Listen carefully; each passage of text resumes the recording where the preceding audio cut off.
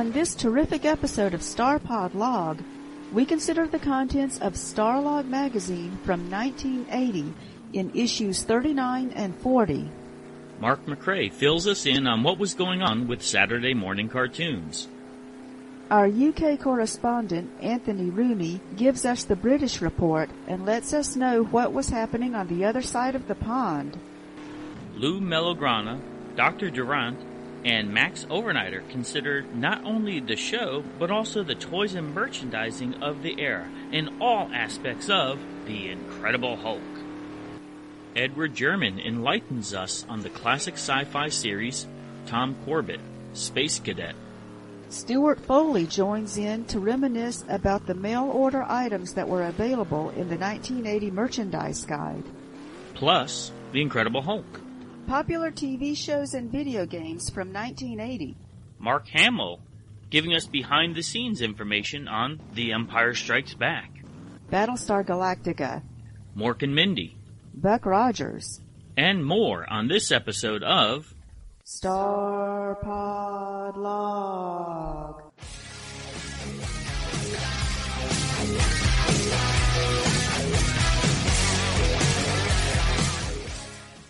Greetings and felicitations. Hip hip hurrah, tally ho. Hey, my little Georgia Pete. Hey, Puddin'. I'm Nayar. And I'm Kavora. If this is your first time listening to us, welcome. We grew up in the 70s and 80s and love classic science fiction and retro pop culture. On each episode of our show, we consider the contents in 2 issues of Starlog magazine and discuss what fandom was like years ago. But we leave the Star Trek-related content to our other podcast, StarPod Trek.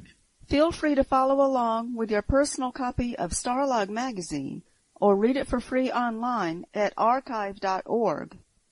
If you would like to comment on a subject or give us feedback, please send an audio file to us at starpodlog@gmail.com. Who knows, we might include your comments on a future episode. Don't forget to subscribe to us on your podcast app and look for us on YouTube for bonus content and media reviews. Feel free to join our Facebook group too. We look forward to meeting our listeners at the following upcoming conventions. We will be flying overseas and landing in the UK. We are elated to be attending the London Film and Comic-Con. That begins July 8th through the 10th. 2022 at Olympia in London. What do you think about that, baby doll? Are you excited? I'm just over the top excited about this one.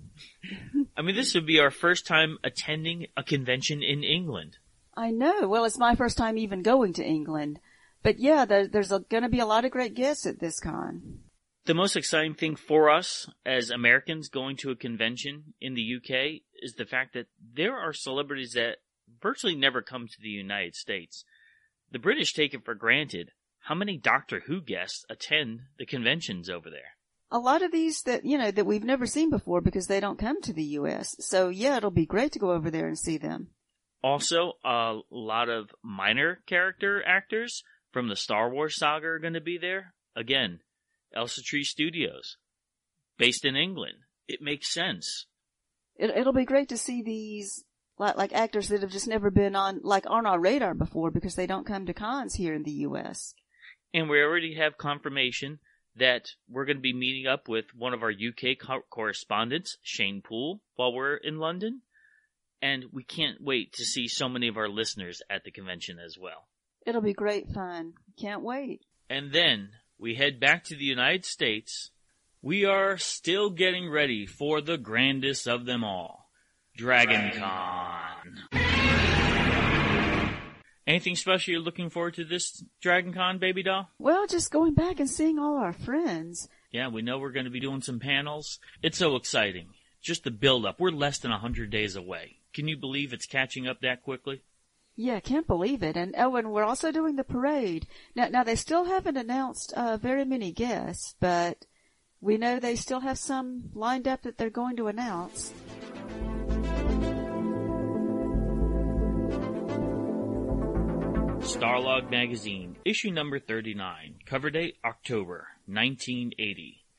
This is the special TV issue, and I love it when they have these annual events. The entire issue is dedicated to television, not only current television, that is the 1980-81 season, but also has some flashback articles too.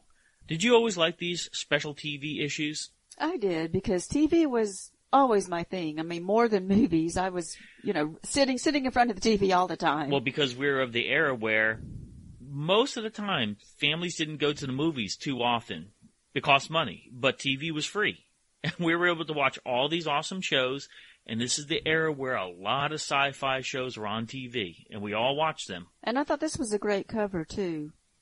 It kind of looked Christmassy with the green background. That's what I always thought. Buck Rogers, your boyfriend, Gil Gerard. Oh, yeah. Great smile on that one. So a lot to look forward to in this issue. Communications. Letters to Starlog Magazine. Patty Rethor from Richmond, Vermont. Harrison Ford is one of the most underrated actors in show business, and it's nice to know that Starlog recognizes his talent. His numerous roles have brought great joy to me, and he has touched my life with his brilliant characterizations. Thank you for an honest, in-depth look at a very special man. I've been saying for years, especially when I was a kid, Harrison Ford was my favorite actor, because he was in so many movies that I loved. We know this is 1980, so at this point, we only knew him from Star Wars, maybe American Graffiti, but we know within the next couple of years, he would explode in the world of science fiction and action-adventure movies. I always liked him, too. Yeah, because in Star Wars, he was the most fun character, really. And I had a Harrison Ford poster in my room. We would have been best friends as kids. You know that? Keith Hoffman of New Carlisle, Ohio, writes, "Who is the other?" And he's referring to Yoda's comment that there is another person that was strong in the Force. He says, "I suggest Princess Leia. She is young enough for the training. She withstood Darth Vader's tortures. She is dedicated to the cause. Princess Leia, not Lando, heard Luke's cries for help. Han Solo is not in shape to be going anywhere for a while, and he is too old. I wouldn't be surprised if in the third film, Leia, instead of Luke, destroys the Emperor. Of course, it will be the year 2000 before we find out." An exaggeration there. Of course I was hoping it would be Han Solo. But I do remember people saying, it could be Leia, and then someone said it would be a disappointment because she already has a lot of power as a princess and a senator, but anyway, so we know how it turned out. Greg Lamberson of Fredonia, New York writes, "Thank you so much for issue 37 of Starlog. It was the first issue that I've really been satisfied with since Starlog went monthly. I felt that, with the exception of personal editorials in the Vision series, Starlog copped out by abandoning those careful examinations of sci-fi films and TV shows and books in favor of infinite articles on some very overrated films. You may think Moonraker was a good film, but the Bond enthusiasts tend to agree that it was the worst Bond ever, including the satire Casino Royale. Interviews with Toothy Kendalls. Most enjoyable, however, was the article by Sam Marioni. It was great. The illustrations were hysterical. The artist has got really great talent." This goes back to what Starlog has said some years ago. They're going to report on everything and let the reader decide what was good and what was not. Of course they're going to have an article about Moonraker because Moonraker was a hot film at the time. And some people liked it, too. Exactly. So it all depends on what you're looking for out of a movie, what your interests are. And I was glad that Moonraker got a cover article, because previous to that, Starlog was not reporting on James Bond movies to the point where they would have a small news snippet, but going forward, James Bond would enter the fold of having major coverage. And I have to say this guy is right. He said, just a few issues ago is when Starlog started getting really, really good. I think some of the earlier Starlog magazines had some dry articles. Some of the writers were reporting on things that were more retro, that is like an overabundance. I like 1 retro article, 2 retro articles. I don't want half the magazine to be retro articles. So now they're reporting on things that are current of the time, and I do like that a lot. This was the time when Starlog was really finding their audience, and because we know what we wanted to read about was current stuff. Exactly. And I was thinking when I was younger and I would read Starlog, the retro articles helped me to appreciate things of yesteryear, and so I needed that to fill in because we didn't have a VCR. The only thing we knew about of older TV shows that weren't being reruns were, in my case, reading Famous Monsters of Filmland. So I think at this point, Starlog magazine was finding its ground, its balance on coverage of various subject matters.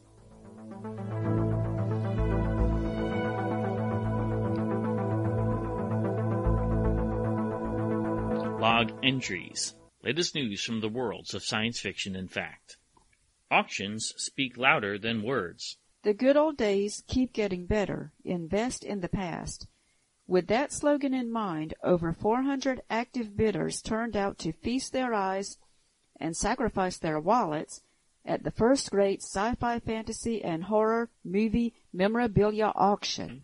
So in Hollywood, they put on an auction for a whole bunch of movie memorabilia items, things that were actually in movies, including items from Lost in Space, Voyage to the Bottom of the Sea, King Kong, Close Encounters of the Third Kind, Star Trek, and Diamonds Are Forever. Opening speech was given by Forrest J. Ackerman of Famous Monsters of Filmland fame. That's right. There was a poster, Superman and the Mole Man, that got sold for $325. Walt Disney's Comics and Stories #1 went for $325. Irwin Allen's Jupiter 2 from Lost in Space went unsold. The minimum bid was $500, and no one bid on it. But the Flying Sub from Voyage to the Bottom of the Sea went for $1,375. The Bathos Sub from James Bond's Diamonds Are Forever brought in $4,000. But the person who bid on it did not pay, so it was left unclaimed. See, I don't think they allow things like that anymore. Yeah, well, I don't know. When someone wins a bid, you know, they don't collect the money until the auction's over, so it seems like it could still happen. But yeah, there's some expensive stuff there. I can't believe nobody wanted that Jupiter 2. A Superman shirt and cape, slightly moth-eaten, went to a Los Angeles insurance salesman who picked them up for investment purposes for $18,000. So it doesn't say which Superman. I don't know if it's the Kirk Allen Superman, the George Reeves Superman. Doesn't say. But we know, now more than ever, movie auctions are big money.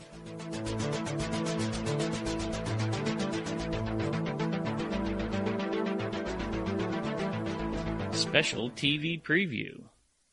With changes coming fast and heavy, this fall we'll see a new Buck Rogers in the 25th Century. So we're talking about the second season of Buck Rogers. Big changes. That is an understatement. We know they made big changes. It was almost a different show. The whole feel of the show was different. Not just the costumes, not just adding and subtracting characters from the show, but even the dialogue and how Buck portrayed himself and Wilma portrayed herself. Yeah, the way I felt about it was they took away everything that was good about the first season. No more of the flashy costumes, no more of the snappy remarks from Buck. You could almost say it was more grounded, even though they left Earth and were on a spaceship. But it was, you could say it was more mature. It was more serious. Aaron Gray comments saying, "We are going to see a totally new Buck, and I'm delighted. I'm tired of just shoot-'em-ups. I don't want that. I've never thought of science fiction as hardware or just action, and I've been very disappointed when that's all I've had to deal with." I don't know. I didn't view first season of Buck Rogers as just a shoot-'em-up show. Yeah, I didn't view it like that, but since she mentioned it, I mean, yeah, it had that in it. It had the action. And the thing is, you know, like, this article comes out before people actually saw it So like they're going to say, oh, these changes are good, but then it turns out, when they look back at it, they're, cause all the fans ask, why did they change it? And it wasn't as good, In the last season, the relationship between Buck and Wilma was never defined. Gray hopes it will become a relationship similar to the one shared by Matt Dillon and Amanda in Gunsmoke. She explains, "You never knew whether they were lovers or whatever. But there was such a closeness and spunkiness in the way they talked with each other, teased and cared for each other as equals. I don't care whether I'm a central figure in the series at all the time or out in front, but I do want to be the person Buck comes home to and talks to when the day is over, or if he has a problem. Someone he could talk to who listens, who he feels comfortable with." What do you think about Erin Gray's comments in that area? I always felt like they were friends, and you didn't really see like what you call sexual tension like there is on a lot of other TV shows with a male and female character. I mean, in this case, because there were always other female guest stars, and it always seemed like Buck and Wilma just worked together, and they worked very well together. They really were great friends and would risk their lives for each other. But I never really saw that sexual tension there. Agreed. She says that the audience never knew where I stood and how I felt. In the movie, there was a scene which explains Wilma's entire background that Glenn Larson edited out for TV because it didn't fit with the rhythm of the show. Every 5 minutes there was a joke or an action scene. And I have to say, that's exactly how it was. First season was just like that. Yeah, there wasn't as much about her feelings. That's true. Or anybody's feelings, really. It wasn't as much focus on character development. But it was, in comparison to Battlestar Galactica, there was a lot of comedy. Yes, there was. Where she says hope for the next season. She says, "I can hardly wait. We have a chance to expand new concepts, new ideas. We can deal with concepts of utopia, or we can go where we can grow." Since she mentioned Matt Dillon on Gunsmoke, I remember that's the way the second season was advertised. Like it's because it had the same producer as Gunsmoke, and I know they were trying to draw parallels, even though there wasn't one, but it was advertised like that Buck Rogers is like Matt Dillon defending his territory. They said something like that in a commercial, and I just thought that was so weird that they did that, because this wasn't a Western like from 10, 20 years ago. And the funny thing is, I wouldn't know the connection. Right. I never watched Gunsmoke when I was a little kid. Yeah, we wouldn't have known that. I mean, yeah, we did know what that was. So yeah, it's very strange that they did that. She does give the readers a hint, not even a hint. She comes out and said, there's going to be a new character that's part of the show. She said, now Buck is apparently the greatest pilot of the 25th century, but it's never explained why, and he's going to meet his match with this high-level evolution of a character named Hawk. He has incredible eyesight, and he doesn't win in a dogfight versus Buck, and this is what makes him very human. We're going to care about Hawk as well as about Buck, and we're going to understand why he acts the way he acts.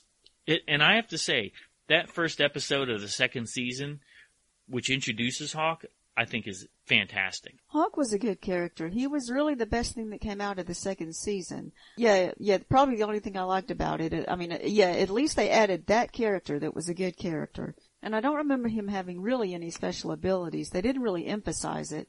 And I like that they addressed the issue that TV is a different format than movies. Because right now in 1980, by this point, Star Trek the Motion Picture had just come out. Less than the year before, Empire Strikes Back came out a few months earlier, and it said that television simply cannot compete with Star Wars, The Empire Strikes Back, 2001, or the Star Trek feature. There's not enough time or money to do that. Visual effects are very expensive and time-consuming, and these shows relied on that to a large extent. I don't think that that's what makes a television series. Now, I don't want to do away with the special effects. They're fun, but there has to be more to that. Exactly. That's one of the things, the benefits of a long-running TV show is you can build character development over numerous episodes.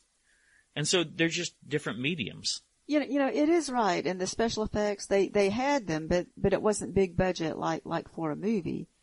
And the character development, I think they did try to do more things in the second season of Buck Rogers. I know they had the one where Buck was remembering something that happened in his past, and they put him on trial for something back in the 20th century. So that was interesting. They did do a few things like that. So they had the character development. They did try to do that more. I think sometimes they failed because it just it wasn't as interesting. It was kind of boring sometimes. But I can see where they did try. But when I was a kid, if the show didn't have special effects to the level that movies did, that did bother me. I mean, we grew up watching 50s and 60s television shows on reruns. Kind of campy special effects was the norm for television. I cared more about the stories than anything else. Exactly. You want to have good stories. Even for kids, there are certain things that you look at that you can tell when it flows well. Hey everybody, my name is Mark McCrae and I am your special correspondent, guest starring on Star Pod Log podcast. And today I'm going to talk about the 1980-81 Saturday morning television season that was featured originally in Starlog magazine. The article was written by a gentleman named C.M. Stevenson, and what is really cool about the article, he gives an overall view of Saturday morning programming. What shows are new, what shows are returning, what shows are not returning. And if I had known that this magazine had existed back in the day, well, actually, I did know it existed, but I didn't necessarily think that it had this type of information in it, like Saturday morning TV, which is something that, I absolutely love. In fact, I wrote a book about it, The Best Saturdays of Our Lives. Go to my website. We'll talk about that later.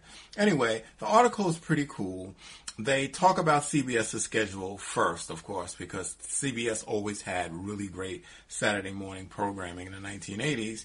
And they talk about the Mighty Mouse Heckle and Jekyll show, which is a new version of Mighty Mouse and Heckle and Jekyll. This program was originally done by the Terry Toon Studios, and Terry Toon Studios were very influential in starting Saturday morning programming back in the 1950s, because CBS actually bought the Terry Toon Library specifically to air on Saturday mornings to fill a space that was there on Saturday morning TV. So it's pretty cool. Filmation Productions are the producers of this new program.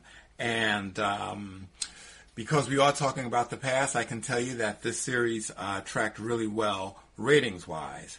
And then they also talk about the new Tom and Jerry show, also from Filmation.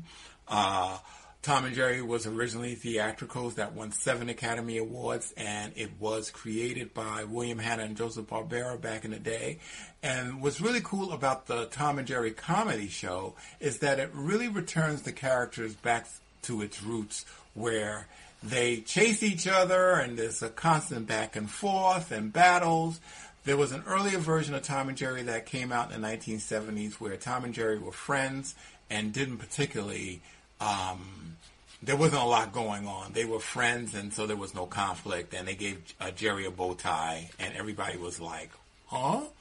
Anyway, so that was back. That did pretty decent ratings as well. And, of course, at 9 o'clock you had the Bugs Bunny Roadrunner Hour, which, always does well. Is Looney Tunes. It have been on the schedule, on CBS's schedule, since 1968, and pulling in great big business. But the big show on Saturday morning on CBS Saturday morning was a show called Drak Pack, which features characters as teenage descendants of Dracula, Frankenstein, and the werewolf. And this show had a really great character design. It was also from Hanna-Barbera, and this was the show to watch during the 1980 schedule.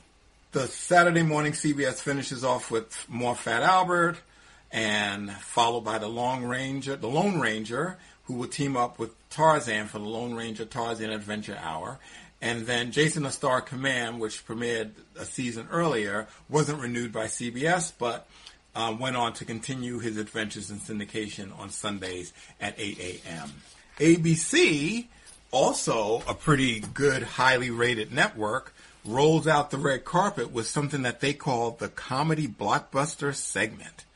And this would air from 7 to 9 a.m., featuring the Richie Rich Scooby-Doo show. Now, when the author said 7 to 9, that was L.A. Specific time. On the East Coast, that series probably aired closer to 8 a.m. to 10 p.m. That's when Saturday morning started on the East Coast. But so this was Richie Rich's big debut, and it was created by Hanna-Barbera. And this show delivered the goods. You thought you were actually seeing a comic book in animation. It was a really wonderful show that lasted many seasons on the network. And as a fan of Richie Rich, it was really good to see a faithful adaptation. Also premiering was the Fonz and the Happy Days Gang, when Fonzie tries to help an alien fix a spacecraft. They all get flung back into the past, and the series revolves around Fonz and his new alien friend, as well as Richie Cunningham and company, trying to find their way back to their present, which was in Milwaukee, somewhere in the late 50s. But the show was really great. Also did pretty great ratings as well, because it had Fonzie and Richie Cunningham having all type of cool adventures in the past. And then the big show for 1980 on ABC was Thundarr the Barbarian, which did huge ratings.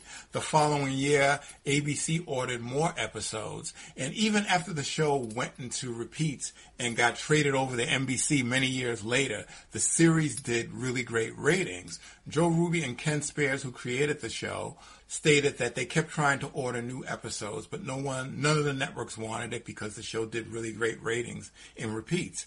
You know, when I look at a series like Thundarr, I always think that it was the right show on the wrong platform.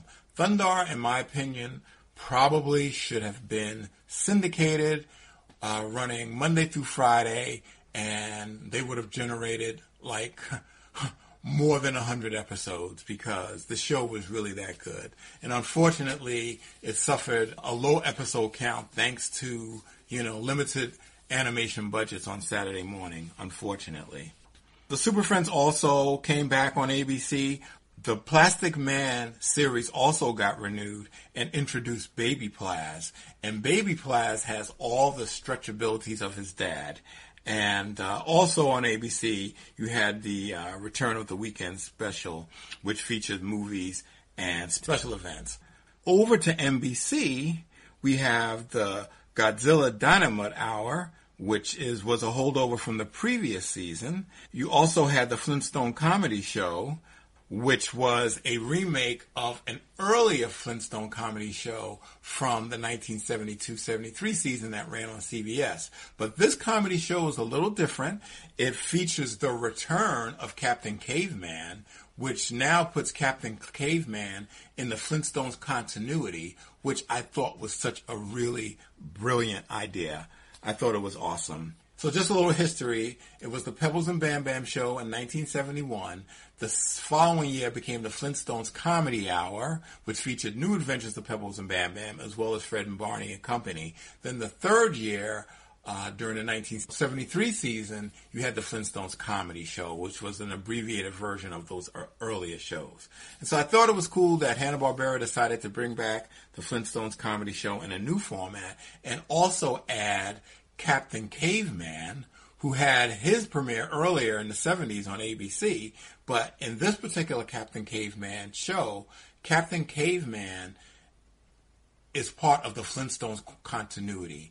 And whoever came up with that idea, I hope they got a promotion, because it made perfectly good sense for Captain Caveman to be part of the Flintstones continuity. And they set up a secret identity for him that was very similar to Superman. He worked for the Daily Granite, disguised as Chester, a mild-mannered copy boy. And with the help of Wilma Flintstone and Betty Rubble, who are now reporters, they try to help Captain Caveman stop the craziest villains. I thought the whole concept of Wilma and Betty finally getting out of the home and working in the same office that Captain Caveman was working in his civilian identity as Chester. Again, brilliant idea. Also featured was the return of Space Ghost and the Herculoids in a new series called Space Stars, which was billing itself, according to the author of this article, the animated Star Wars. The series was composed of 6 segments, some suspenseful, some humorous. Of course, Space Ghost returning with his teenage companions Jan and Jace. Astro from the Jetsons also was part of the show. He was assisting a guy named Space Ace, an outer space policeman. And Space Ace looked like an animated version of Burt Reynolds. It was so funny. I thought it was pretty cool. You know, Herculoids, who I mentioned, the Herculoids was pretty much Tarzan, Jane, and Sun in space having control of their animals and people constantly coming to their planet and trying to always start fights with the Herculoids, which I think is crazy because you're going to lose. You also had the return of the Daffy Duck Show, which featured many of the later Daffy Duck cartoons that were produced in the 1960s. And that finished up NBC's schedule. But before I go, I would be remiss if I did not mention the author also talked about Project Peacock. And as a television fan of Saturday morning and cartoons and animation, one of the things I love about doing research and finding out things and having my friends have me guest host their awesome podcast is the fact that I get to learn things as well. So I had to do a little more digging up about Project Peacock, but it was like this really cool, high-profile, big-budgeted specials program that was implemented by a guy named Edgar J. Skerrick, and he was the executive in charge of productions, and shows included variety, narrative stories, drama, comedy, musical. One of the series, the Alice in Wonderland series, won an Emmy Award, which I think is really cool. And other projects included The Electric Grandmother, based on Ray Bradbury's I Sing the Body Electric. There was also The Big Stuffed Dog by Charles M. Schulz, you know, creator of the Peanuts. And that was a story of a stuffed Snoopy, an adventure featuring Abe Vigoda, who was an actor who played Fish on Barney Miller, Noah Barry Jr., who played the dad on The Rockford Files, and Gordon Jump, who played the president off of the radio station from WKRP in Cincinnati. And this show kind of got by me, and it looks like it was pretty awesome. It also featured a special called Donahue and Kids, where talk show host Phil Donahue talked with kids who are confronted with life-threatening illnesses in an hour-long program, which also won an Emmy for Outstanding Children's Program, which I think is really cool. So that was it. That was the 1980 ABC, CBS, NBC schedule. Fox Kids were not around. We have to wait until around 1992 for that network and cartoons to make a debut. But it was really cool and awesome to be able to talk about the 1980 Saturday morning schedule. Again, my name is Mark McCrae.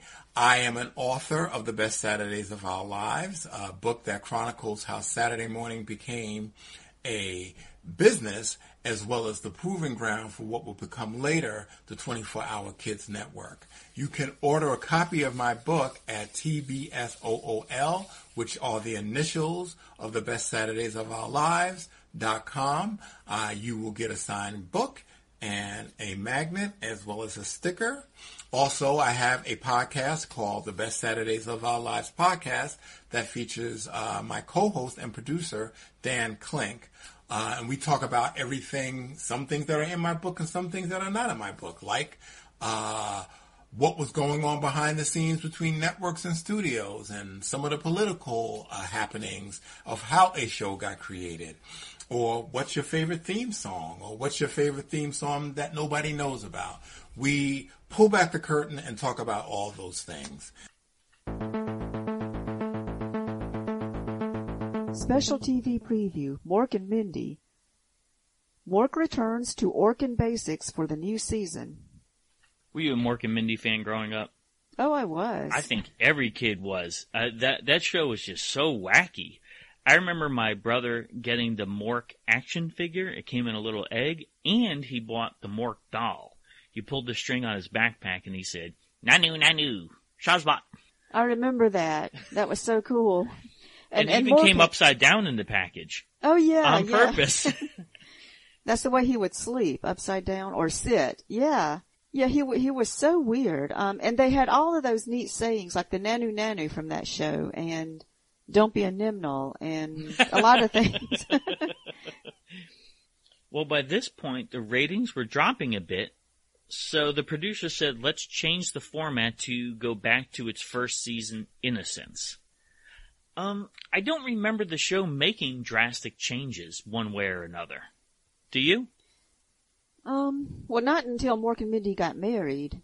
That was a big change. Yeah. Of course, that's always a jump the shark move for a TV show. But I did, one time when I went back and looked it up, I saw that the ratings for that show actually went down every season.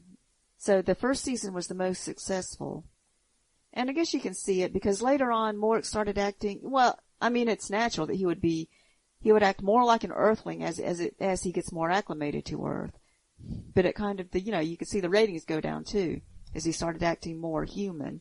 What do you think the reason for that is? Do you think that the initial viewing of Robin Williams and his antics was exciting, but then after a while, do you think many viewers, it was just too much? Or why would it be a steady decline? It could be because Robin Williams was so brilliant. And the thing is, I mean, he was great at first, but I think you can really only take so much of that silliness for one thing. So he did have to tone it down later. And plus I remember like after it became a hit and Buck Rogers is on, and Buck Rogers and Mork and Mindy happened to be they put them on the same night for a while at the same time. And that drove you crazy. It did. This was before VCRs, so I had to choose which one to watch. How much of a Mork fan were you? I was a huge fan. I had the Mork rainbow suspenders. And I had a Mork and Mindy board game too, and which was pretty neat. And my older brother could do a dead-on impersonation of Mork. He did it all the time. Where he worked, his coworkers called him Mork. Also new this season is a character called Widow Comstock, played by beautiful blonde actress Chrissy Wilczak. This character is an old high school friend of Mindy's who had a whirlwind 4-month marriage. Her wealthy husband catered to her every whim, but unfortunately died a premature death.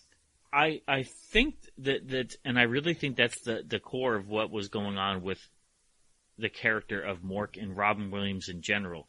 Because he ad-libbed so much, even they said on set it was hard to keep up with him. Pan Dauber had a problem reading her lines because she couldn't bounce off of him. Yeah, and the audience, I just remember at times just sitting there just saying, man, this show is so weird. I like it. I think it's funny, but it's just so bizarre. I think that audiences had to keep up with him, and we were not ready for that. Yeah, because it was just so spontaneous. And I know Pam Dauber could, sometimes she would just start laughing too. Yeah. Because she wasn't expecting whatever he would say. It's funny because they tried to keep somewhat of a sensible, normal, if you would say, sitcom atmosphere, but some of the plot lines were just so radically weird, and the involvement in others in the show was so weird. I could see that it only ran a short period of time. I could see why that happened. Yeah, you can only go so far with it. They were outlandish sometimes. Oh, and remember the character Exidor, the crazy friend of Mork's. And the thing is, this guy was crazier than Mork.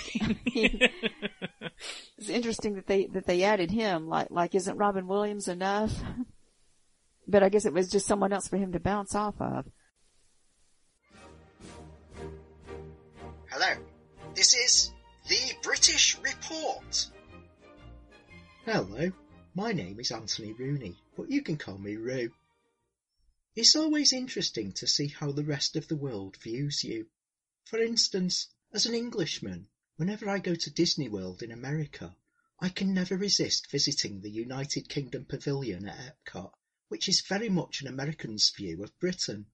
At first glance, it sort of looks right, but it's also a bit off somehow. Step inside the iconic red telephone box there, and it's far cleaner and a lot less smelly than the real ones ever were. As a science fiction fan, it was similarly interesting back in 1980 to see how Starlog magazine covered British sci-fi. In issue 39, they gave it a whole 2 pages. Well, 1.5 really. There was also an ad for back issues of Cinemagic magazine. Now, back then, I knew that there was an awareness of Doctor Who in the States, at least among fans of the genre. Also, Douglas Adams' novelisation of his Hitchhiker's Guide to the Galaxy radio series had hit the bestseller lists over there too. But did you? And I'm presuming here that the main audience for this podcast is American, because Starlog is an American magazine after all. Did you know anything at all about Blake Seven back then? Or Sapphire and Steel? Not that there's any reason why you should have done. Let's turn this around. If you'd popped over to England back in 1980 and asked me about Dark Shadows, I wouldn't have known what you were talking about. Perhaps, after some head-scratching, I might have remembered a picture of some guy called Barnabas that I saw in an imported copy of that wonderful tome, Fantastic Television. But beyond that, nothing. At that time, I had no real idea about Dark Shadows or its cultural significance, that millions of American kids would run home from school to watch that show every day. In fact, I didn't get to grips with Dark Shadows until a few years ago, when I watched the entire series of 1 billion episodes or whatever it is, from start to finish. And while all of my friends were raving about Game of Thrones, I was falling head over heels in love with the spooky world of Collingwood. But that's another story, or even another podcast. Anyway, what we're looking at in issue 39 of Starlog are basically a bunch of press releases for various UK sci-fi shows. We start with Doctor Who and the then upcoming 18th series, or season 18 as you would say. Although actually, we've gone over to saying season ourselves over here now. The article points out that this was a time of change for Doctor Who, with a new producer, John Nathan Turner, and a new companion, Adric, played by Matthew Waterhouse. The rumours that the Doctor's robot dog, K9, would be leaving the series were true. Affirmative. Though he did get a shot at his own series with a pilot called K9 and Company, a rather bizarre tale of witchcraft and market gardening, not to mention the worst theme tune for anything, ever. Affirmative. Of course, we'd also lose a companion that year, the second incarnation of the Time Lady Romana, as played by Lalla Ward. The biggest change of all, though, was to come at the end of the season, when Tom Baker departed the role to be replaced by Peter Davison. You may be a doctor, but I'm the Doctor. As you may know, Baker and Ward married, but sadly it didn't last long, and there were no time tots. It's the end. But the moment has been prepared for. How well known is Blake Seven in America? I'm really not sure. This is where the conversation could do with being a two-way street. For anyone not familiar with the series, fans would tell you that Blake Seven is the Dirty Dozen in space. Maybe. Personally, I think a better description would be Robin Hood in space, though nothing like a very old cartoon some of you might remember called Rocket Robin Hood. Sorry. Blake was Robin, and even tended to dress in green. There was a burly fellow called Gan who was basically Little John, and the main villain was called Servalan, think Sheriff of Nottingham, with her own Guy of Gisborne, here called Space Commander Travis. Now if you're thinking, well that sounds a bit lame, I would point out that despite its origins, Blake Seven developed into its own identity, and was actually quite bleak and very gritty. OK, Sometimes on occasion it was a bit camp too.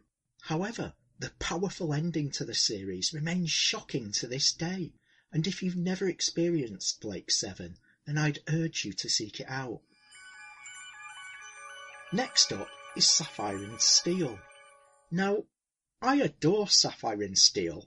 It's one of my favourite series of all time, yet I genuinely struggle to find a way of explaining it to someone who's never seen the show. It can't be explained to him.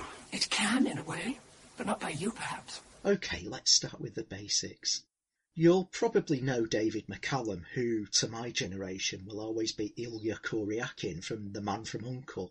Well, he played Steel. Perhaps when you finish telling the boy about the nicer aspects of our job, you'd tell him about the dangers. He knows about them. Sapphire was played by Joanna Lumley, who some of you may remember as Purdy from the New Avengers. No, not the Marvel superheroes, the British Avengers, with John Steed. Where'd you learn that? The Royal Marine? Royal Ballet. They threw me out. Sapphire and Steel was one of those series where the audience isn't given all of the information and has to draw their own conclusions. Well? I can't make any sense of it.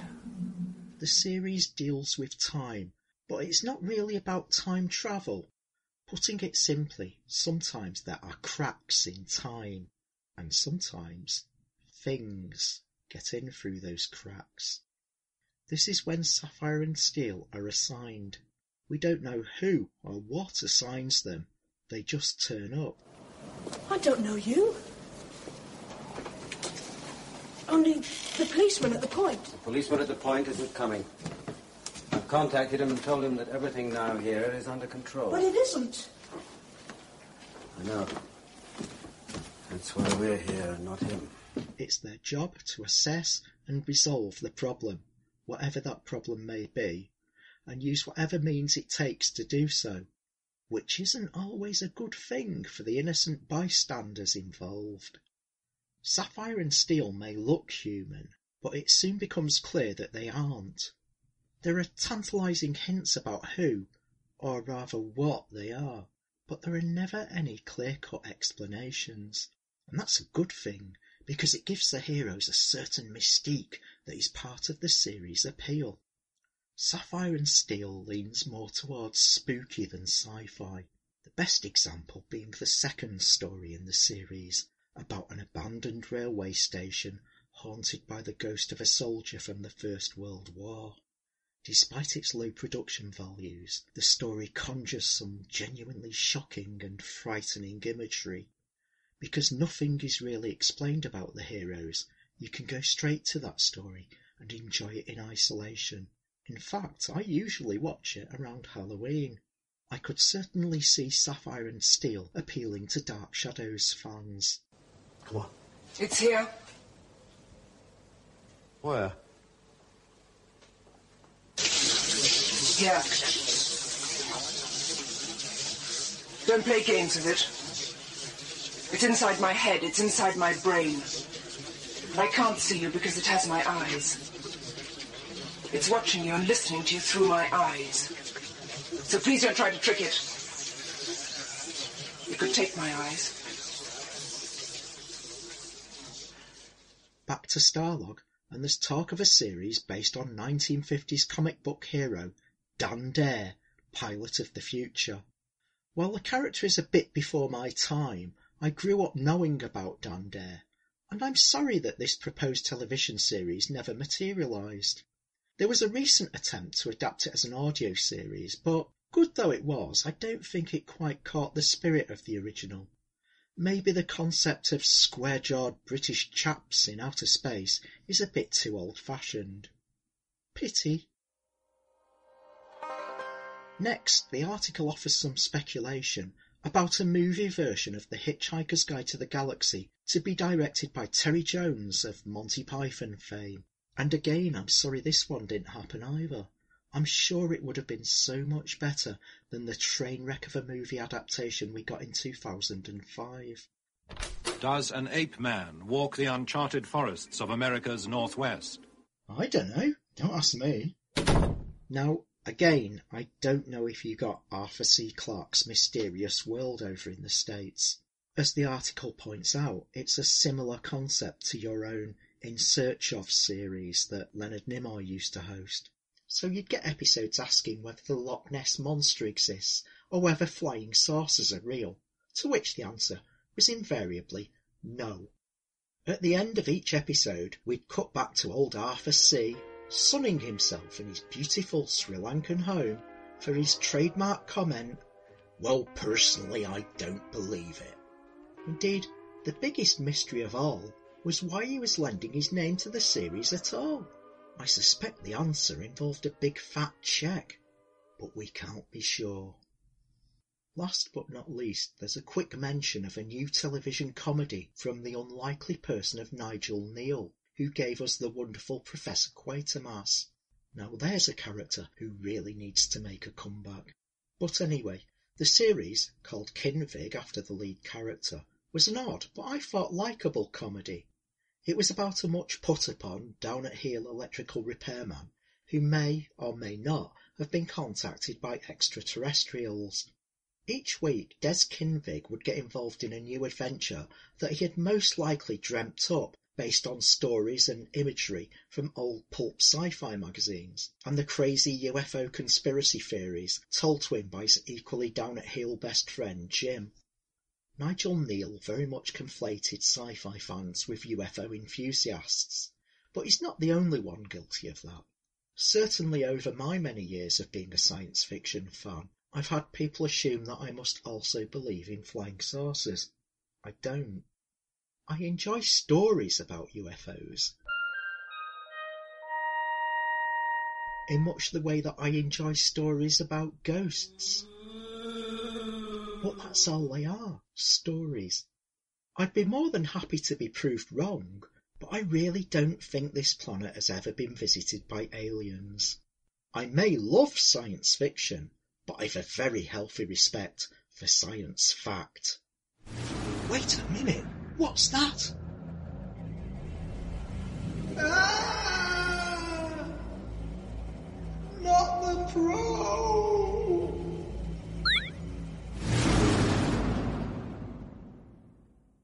And that was the British report. I say, did you see that? Those little green blighters beamed that chap up and took right off. Oh, how old is he now? Need a nice cup of tea and a plate of crumpets. Ah, lovely.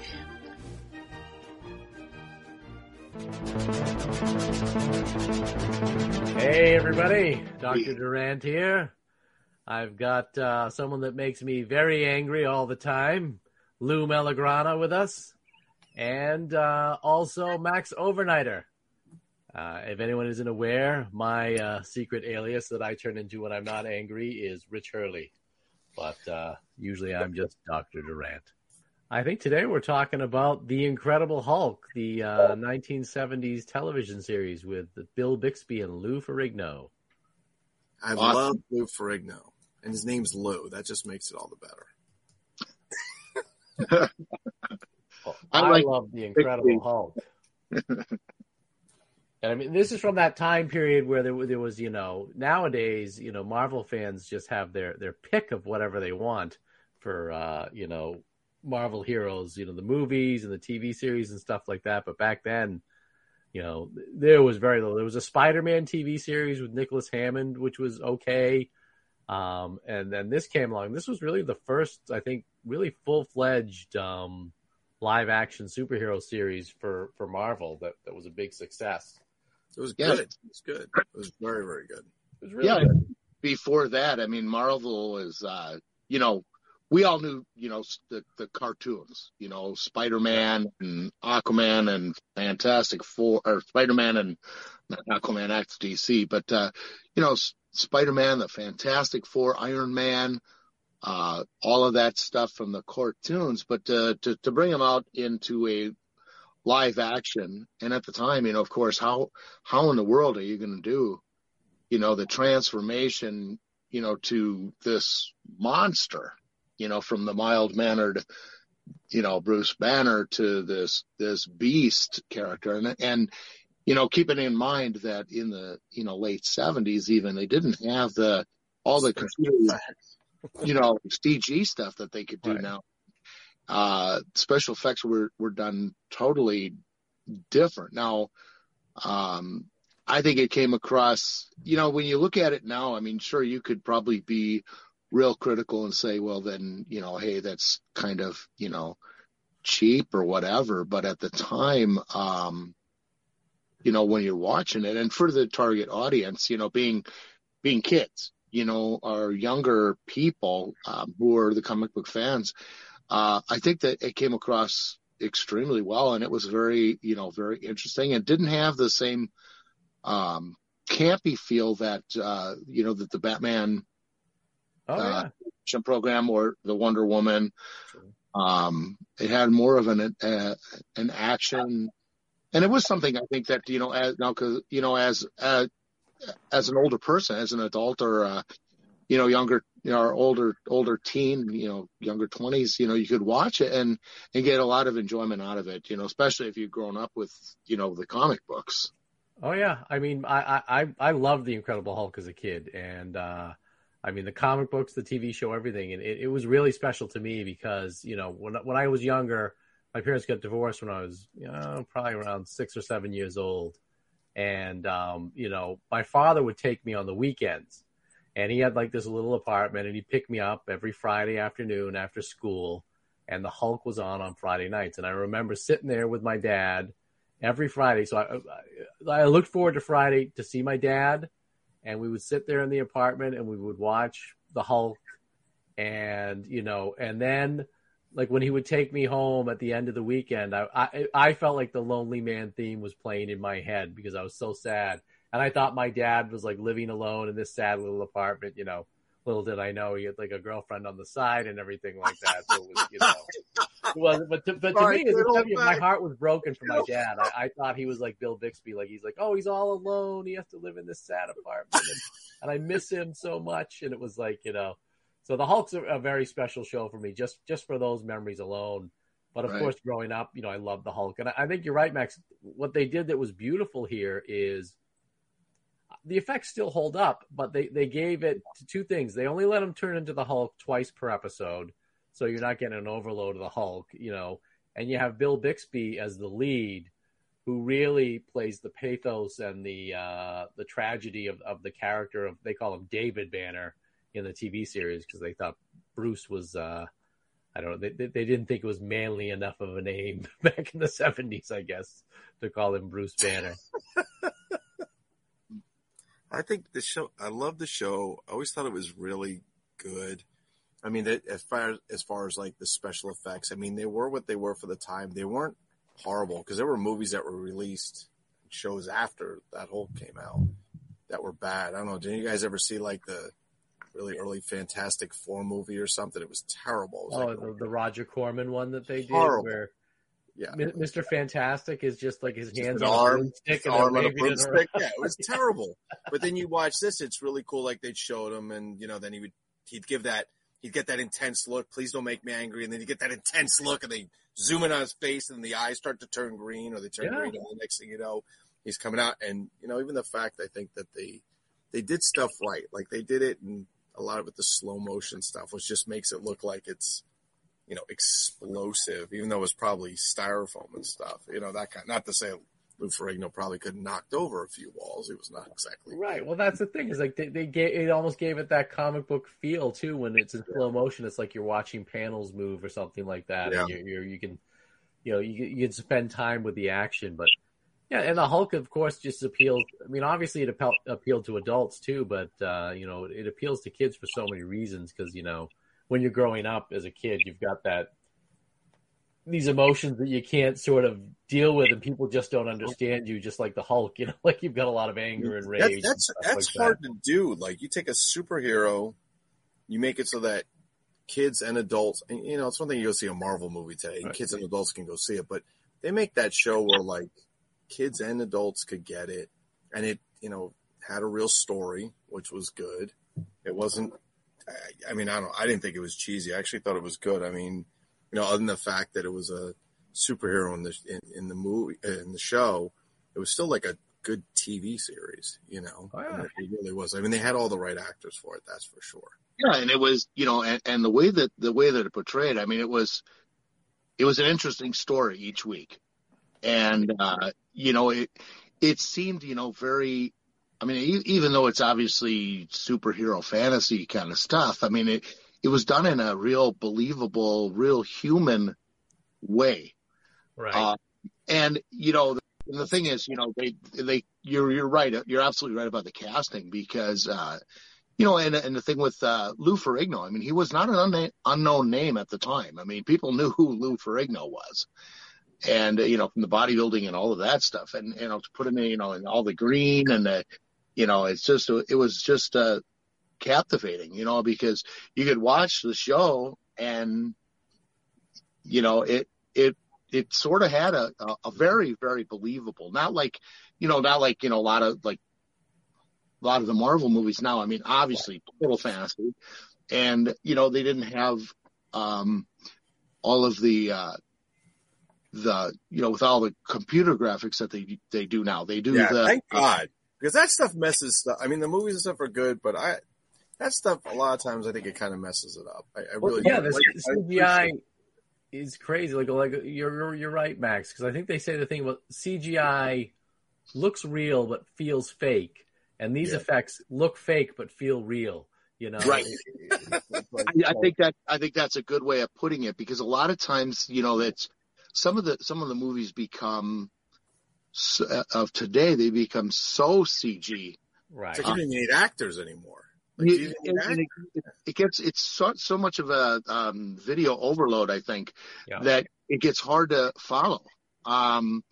You remember when Transformers was big, right? I mean, I tried watching Transformers as an adult and I couldn't follow, because of the CG, when they're like rolling around and fighting, I couldn't tell whose parts or what. But, but when you look at the Hulk from back then, it was very obvious where the Hulk was. And, he was great. He was great. I mean, they did the right thing. He had the right, he had the right look to them. The green was the right color. It wasn't like, it wasn't too out of place. I mean, I don't know how long it took him to paint him up in green. That must have been fun to get off when he was done. But well, and the thing about it with it, not only, and that he's this big, thing that comes out, out of anger, but he had a very human, a human presence. Kind of like people talk about Frankenstein was just a misunderstood. Right. And, so it wasn't just, constant and total rage, even while he was the character of the Hulk. He was doing the right thing. He wasn't just blinded rage. And I think that's why he appeals to kids just like Frankenstein does, because it's sort of like, it's like they understand he's misunderstood. He's not, there's no evil intent there or anything like that. Right. Yeah. He's angry and now he's going to do this, that, and the other. And, so it's not like he was just randomly smashing, granted, we all know the term Hulk smash, right? But it was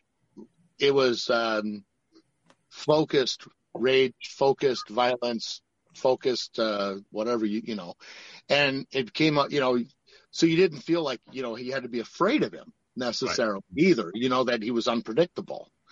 So that's the thing. I mean, and I was a little older. I mean, I was, probably 17 when the movie came out, the show was on. And, it wasn't so kid oriented that I couldn't enjoy it at 17 years old. Right.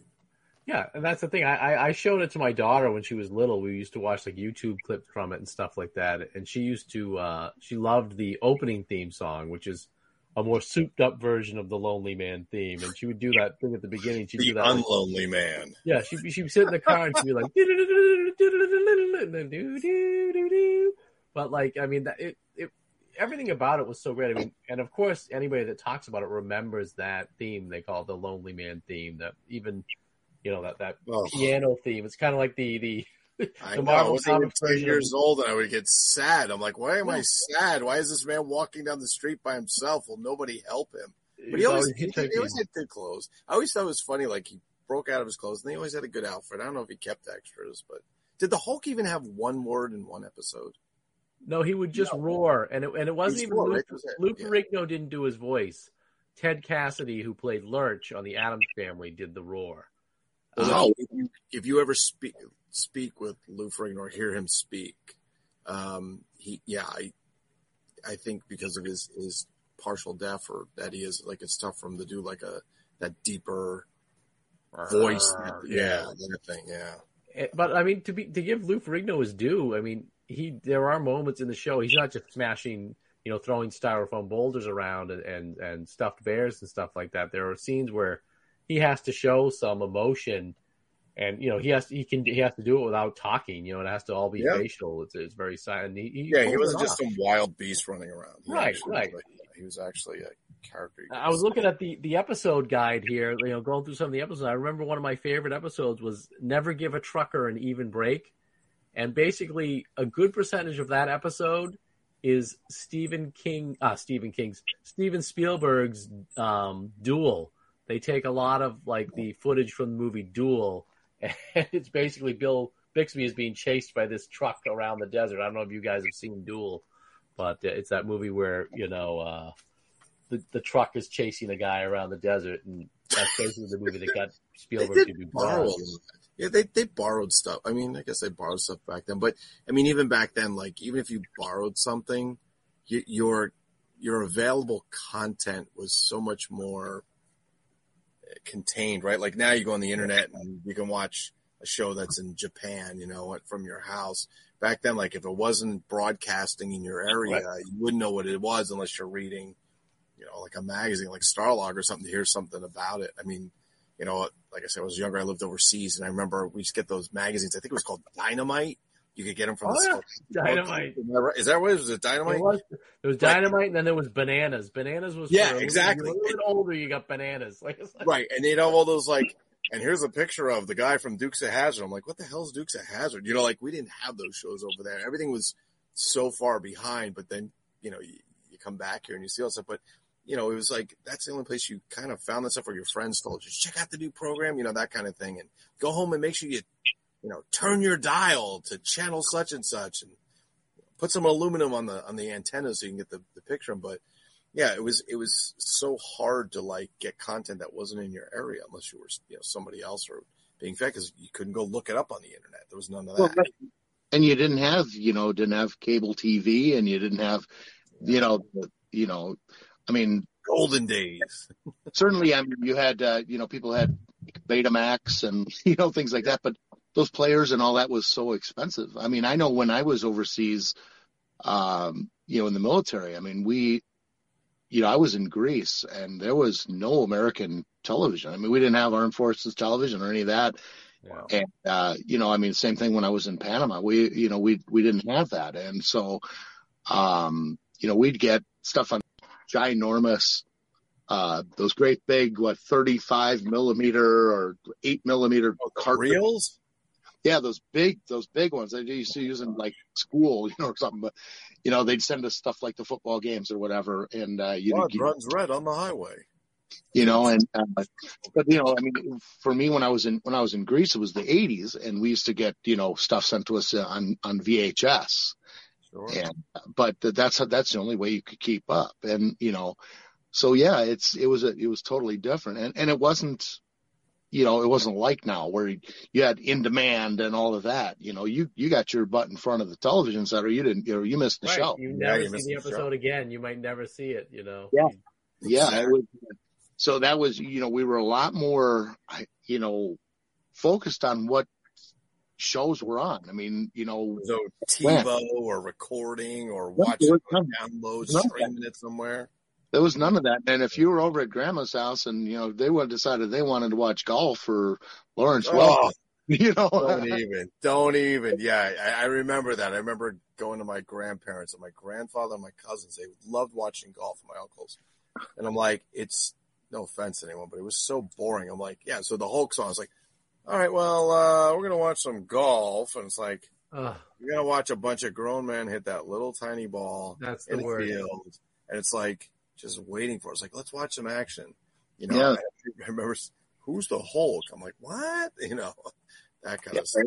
There's something very zen about watching older TV too, like just the way that the episodes are structured. That's very different about 100%. how TV episodes are now. Like, the acts are very, here's the first act where we're setting up the story. Now he's going to turn into the Hulk, at the midway point. Then we're going to go into the second act, and then for the conclusion, he becomes the Hulk again, and then cue the Lonely Man theme as he hitchhikes down the road. Right. So he turned into the Hulk twice per episode. Is that what we were saying? That was it. He would turn. It was the same thing. A lot of TV episodes have that. It was the same thing with Kung Fu. Like Kwai Chang Caine would two fight scenes. Fight twice per episode. He'd get in the fight at the beginning and then at the end. I think that was because of violence issues or something. But there was a lesson, Grasshopper, to be learned, of course. Yeah. But I mean, were you guys Hulk fans? Did you read the Hulk comics? Because I remember my first Hulk comic growing up was Hulk 205, and that is one where the Hulk actually has a girlfriend, Jarella, who was a character created by Harlan Ellison. That's not the She-Hulk?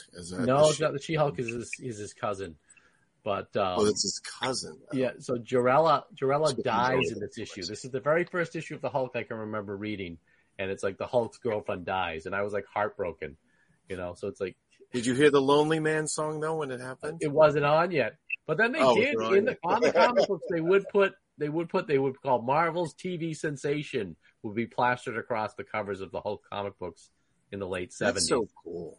I mean, I have the stuff I have from the 70s, the stuff I got later were like, model kits from like Aurora or NPC, whatever, that were actually the Hulk. And some of them were pretty good. Some of them are like that kind of, I don't know if it was like that original Hulk where it kind of looked like Frankenstein kind of looking thing. And then they developed him to a more, better character, whatever. But that kind of cool vintage stuff, I like. I carried, actually, this is the truth. I had, gotten the Mego Hulk. I don't know how old I was when I got it.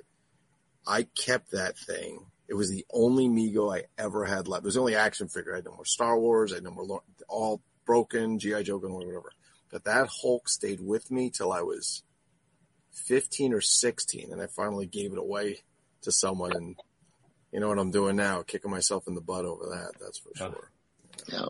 What about you, Max? Always really big in the Hulk. I mean, that was his thing. I think the reason that he identified with the Hulk is because he was one of the kids that would get picked on, and it's like that inner rage thing. He always wanted to be able to bust out and set things right. Yeah, I think I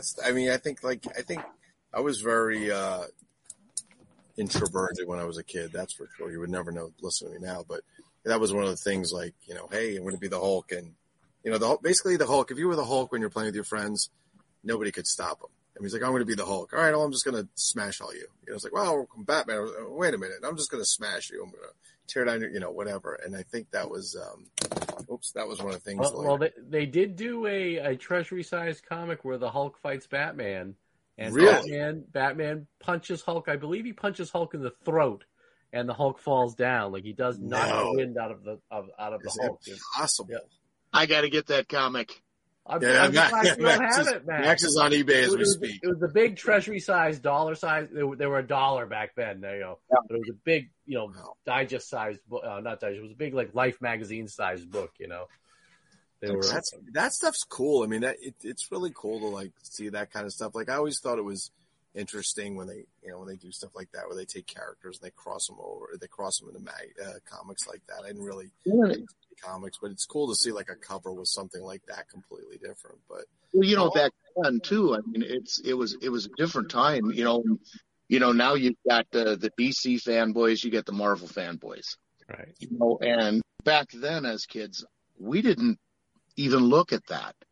I mean, Spider-Man comic was a Spider-Man comic. As far as you know, Hulk could have been DC at that point. Hulk could have been DC. I mean, we crossed, those lines all the time. Like you were just talking about. Batman, working with Captain America or Spider-Man, and all of Superman and Iron Man, flying together to save the day. And Hulk would be right in there, you know. So the same people that were very much enjoying, like I said, for me, you know, it was the 66 Batman, you know, then we went on to the, you know, the Green Hornet and the Wonder Woman and stuff. And then kind of not a whole lot of, you know, superhero stuff until the Hulk live action came on. And, you know, and it was the same fan base, you know, so, and we didn't have to compare, you know, who's better, DC or Marvel, or who's writing and who's moving and all that stuff that goes on now, you know, with, you know, it was just everybody could enjoy it. I mean, if you were a superhero comic book, you know, it didn't matter. And that's what was so cool about, you know, about that time. And, you know, everybody could relate to all the characters and all the, you know, we always had your favorites, of course.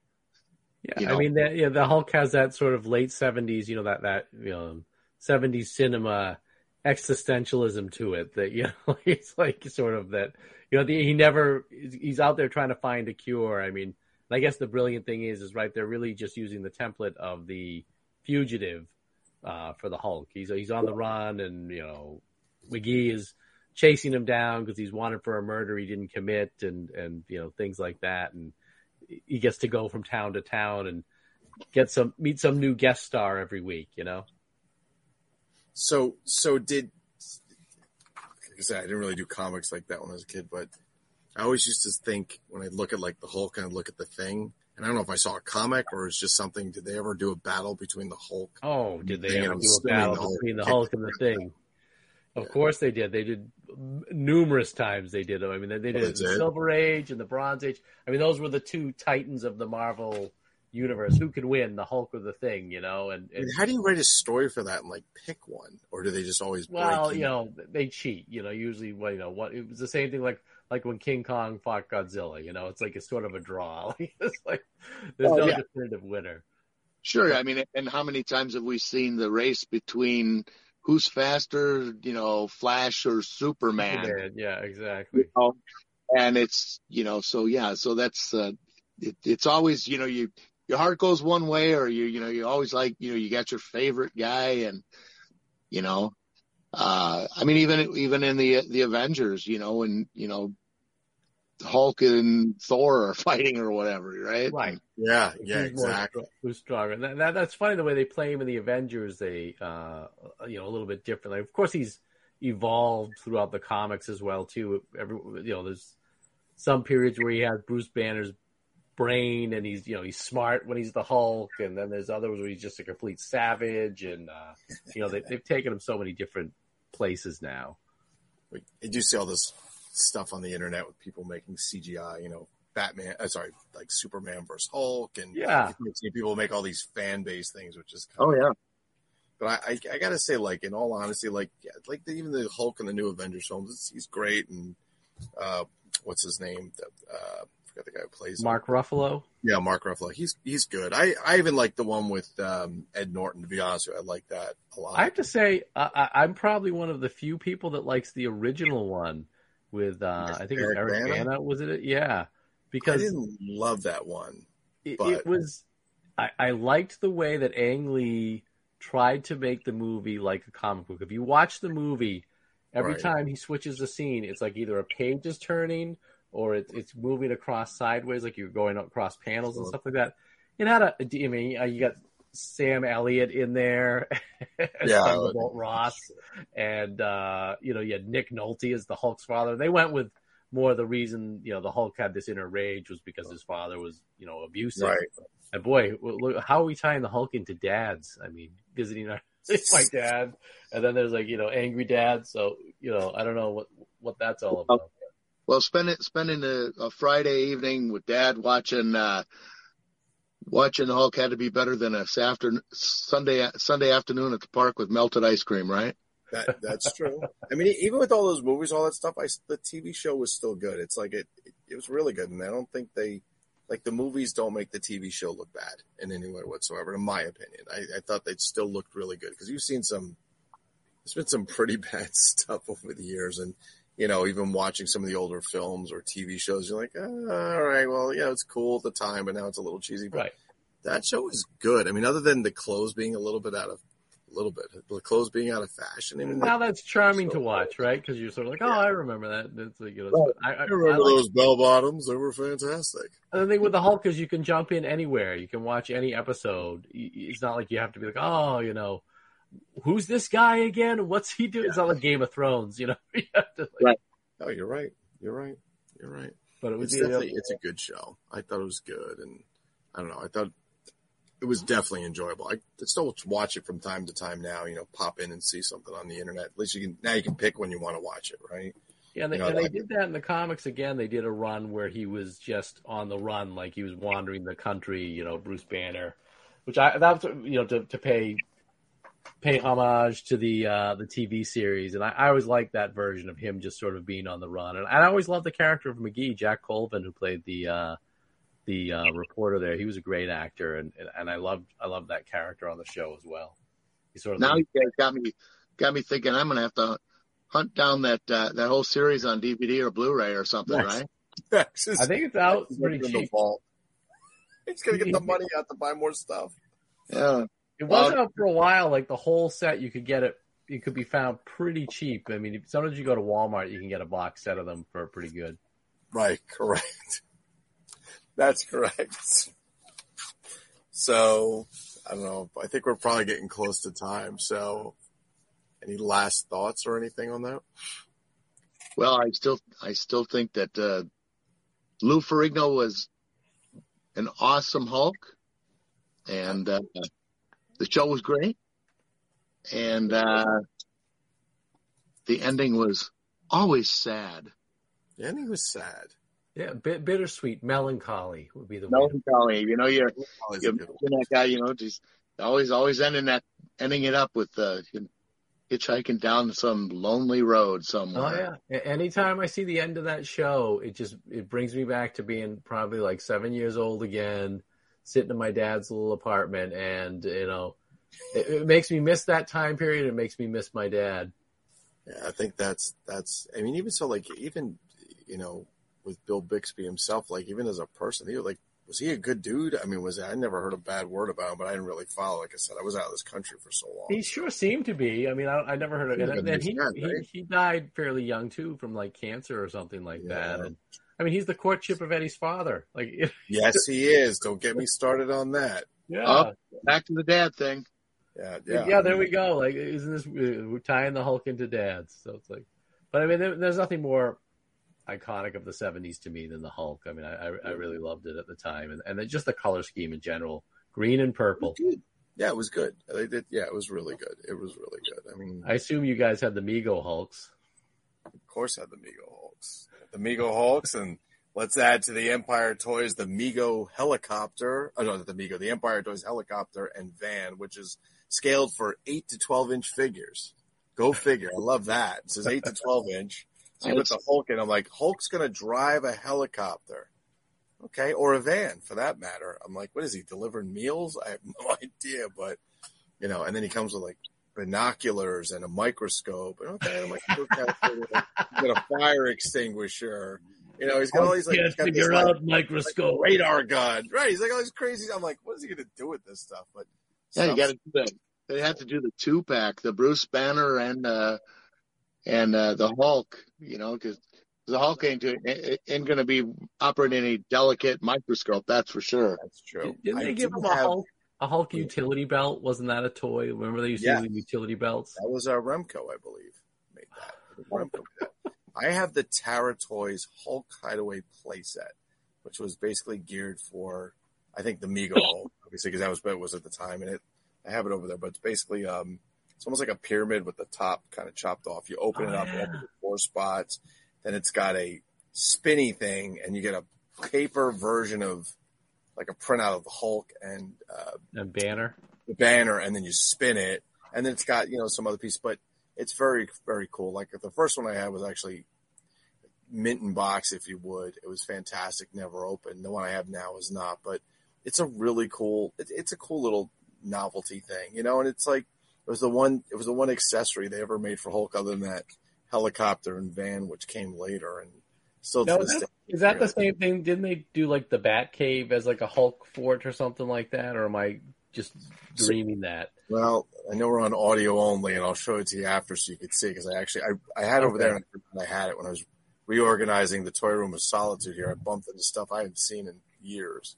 But no, it was pretty. It's a vinyl set, and it kind of looks almost like a pyramid, and then the sides just drop down. And of course, the fun part of that, because it's vinyl, of course, when you bought it, it was new. When you drop the sides, they don't drop all the way. Right. So, it's kind of like they're up here, up here. Try and stand your action figure on it. Well, Plastic Meagle Hulk was, in real life, I'm sure the Hulk would hold that down, but Plastic Meagle Hulk wasn't that heavy, so it didn't work so well. But it was still a cool thing. It had a little computer and stuff and so on. But no, it's all kinds of stuff, good stuff. And I think that, they had so much stuff out of that. And I think the timing for that show was the right time. It was the right time to do it. I mean, what do we see on television? Again, you didn't have 50,000 channels and 50,000 streaming options you had. Well, that was a big night. It was Dukes of Hazzard, then the Hulk. Yeah. And I think Dallas was after Don't that. leave your home. Don't leave your home. Yeah, that's right. Don't leave your home. And it's Friday night. Like, nobody goes, for me, Friday night was like TV night because no school tomorrow. I can stay up late, You can stay up late tonight. Ooh, what time are we going to stay up till? 10:15. Ooh, That's crazy. It's crazy. No, it's definitely, it's really cool, but it was a good show. So. Well, I'm Max. It's been a lot You are Max. That's true. I'm Max. I'm Max Overnighter. It's been a lot of fun. Taking a walk down memory lane. This kind of stuff is just a lot of fun to me. It's good to get with you guys and, just shoot the breeze and, kick back old times and talk about, great shows from the 70s. Let's do it. I don't have a YouTube channel of any kind, but you can check me out. I've got some stuff I post and share and some little videos I do every once in a while on the Facebook group Mego Like. So come and check me out, and hopefully I won't make you angry. You have a lot of videos. You have good videos. Yeah, Max, you do a lot of lives. You do a lot of good videos. Max has good videos. Don't let someone so short. He does a lot of videos, and they're good. I am Rich Hurley, also known as Dr. Durant. You can find me at Dr. Durant Sanctum on YouTube, where we talk about fun stuff like this. And I've got a Dr. Durant's Facebook page as well, where you're free to come and hang out. Nice. I like that. I am Lou Malagrana. I approve all their messages. That's true. They're all real. We have a Facebook page called Mego Like, but it's not just about Migos. It just happens to be the name that came up there. Plenty of talk on there, plenty of stuff to discuss with topics like this. You can go in and discuss all day, post your opinions. We have a webpage, mymegolike.com, which is mostly action figures, vintage action figures, and so on, but other things in there. We also have from some of these guys who sent in, like Dr. Durant here, some vintage costumes, very cool stuff to look at, play sets, and so on. And then the last thing is of course, the YouTube channel, My Mego Like, where you will find all kinds of ridiculousness and goodness, or ridiculousness, whatever.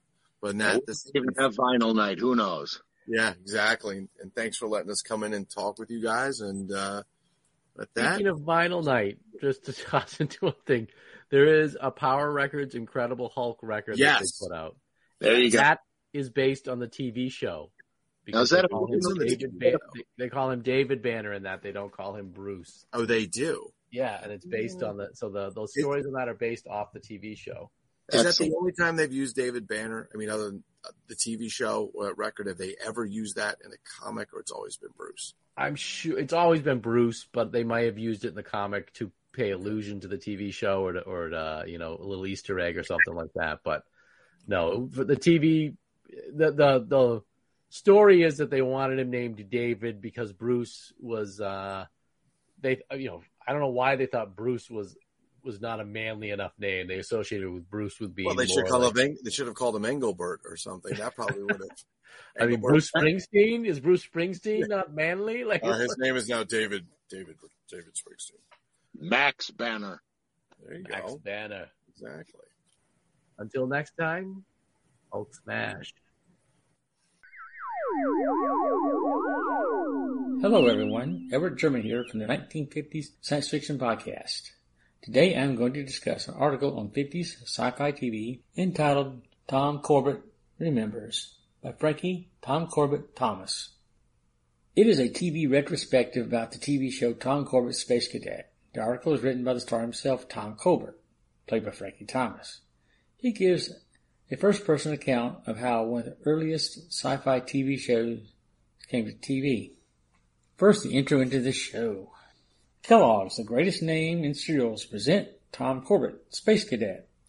This is the age of the conquest of space, 2350 AD. The world beyond tomorrow. Here at Space Academy USA, the youth of the universe trains for duty on distant planets. In roaring rockets, the space cadets blast through the million miles of Earth to far-flung planets to protect the liberty of the planets, safeguard the freedom of space, and uphold the cause of peace throughout the universe.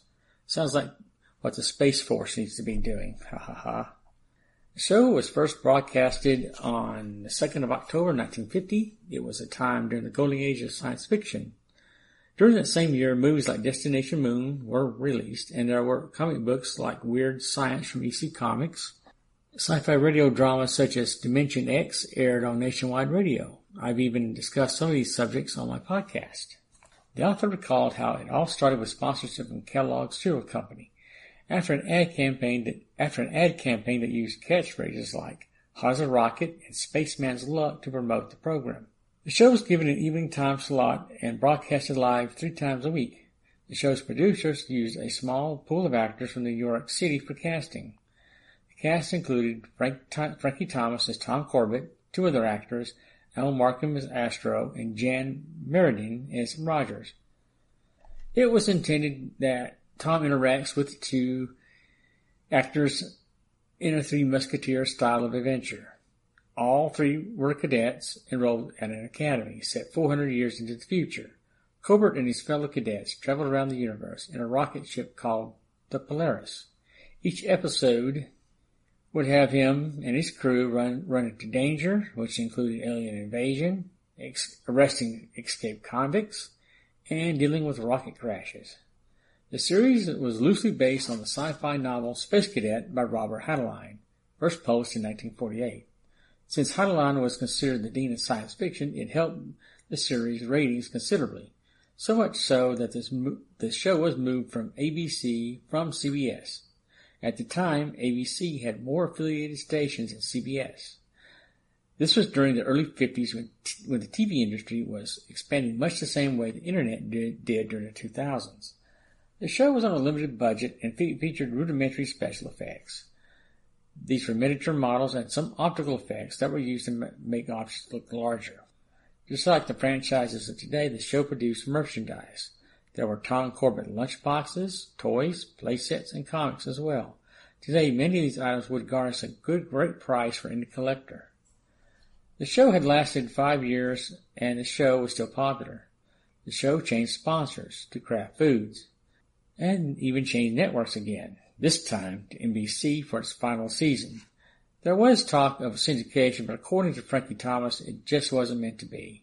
The show had been in the forefront of the early days of TV and set a trail for others to follow.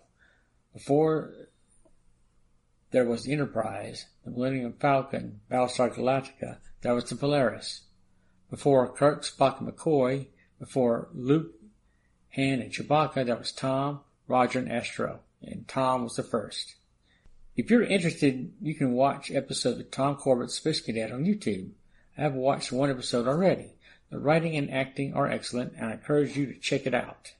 If you want to know more about 50 sci-fi, tune into my podcast, the 1950 Science Fiction Podcast, where I discuss everything from 50s sci-fi movies, TV shows, radio dramas, and books. All base ships are now in range to attack the colonies. Our forces have taken prisoners near the space drone. Battlestar Galactica syndicated telefilm package hits this fall. Now, this is one of those things. I remember talking to you about this years ago, and I made this statement I would watch Battlestar Galactica and Buck Rogers. And you said, well, not at the same time. Battlestar Galactica was canceled before Buck Rogers. And I said, well, I remember watching it, like, the same week.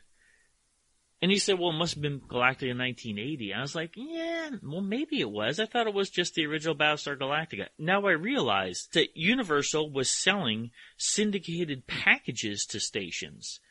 And these packages would combine Battlestar Galactica stories into mini movies.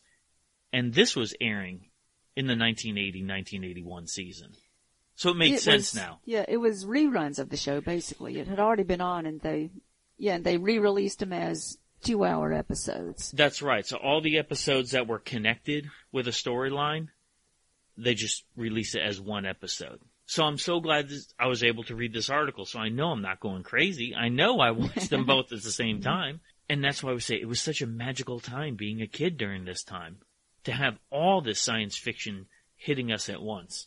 I mean, you had to choose what to watch sometimes, but yeah, there was so much on, it was great. Yeah, this article goes on to call them the Battlestar Galactica movies. So they are essentially 12 Galactica telefilms, which that's one of the things that I liked about Battlestar Galactica, is that it had a continuing theme. You had to watch them in order. As much as we say now, all the shows are, what's the word for them?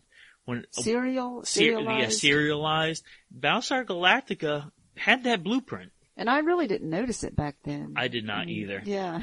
But when we did the rewatches, yeah, fairly recently, you realize how well written they were. Rolf the dog here. No, really, this is Guy Gilchrist. I'm Jim Henson's cartoonist and all of that stuff. Rolf, get out. Rolf. I'm Bones on Star Trek. I actually just eat bones. Anyway, hey, this is Guy Gilchrist again. Rolf, get away. And whenever I feel like hearing about Barbara Eden and Raquel Welch, well, this wouldn't be the place to go. But, actually it would be, because they did some classic sci-fi too. When I like to listen to sci-fi stuff, I listen to Star Pod Log. Now that is log, not frog. Okay. Hi, it's Guy. God bless you.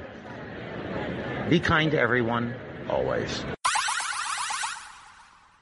All right, this is the special TV issue, so let's not forget all the other shows that we were watching in 1980. Did you enjoy Alice?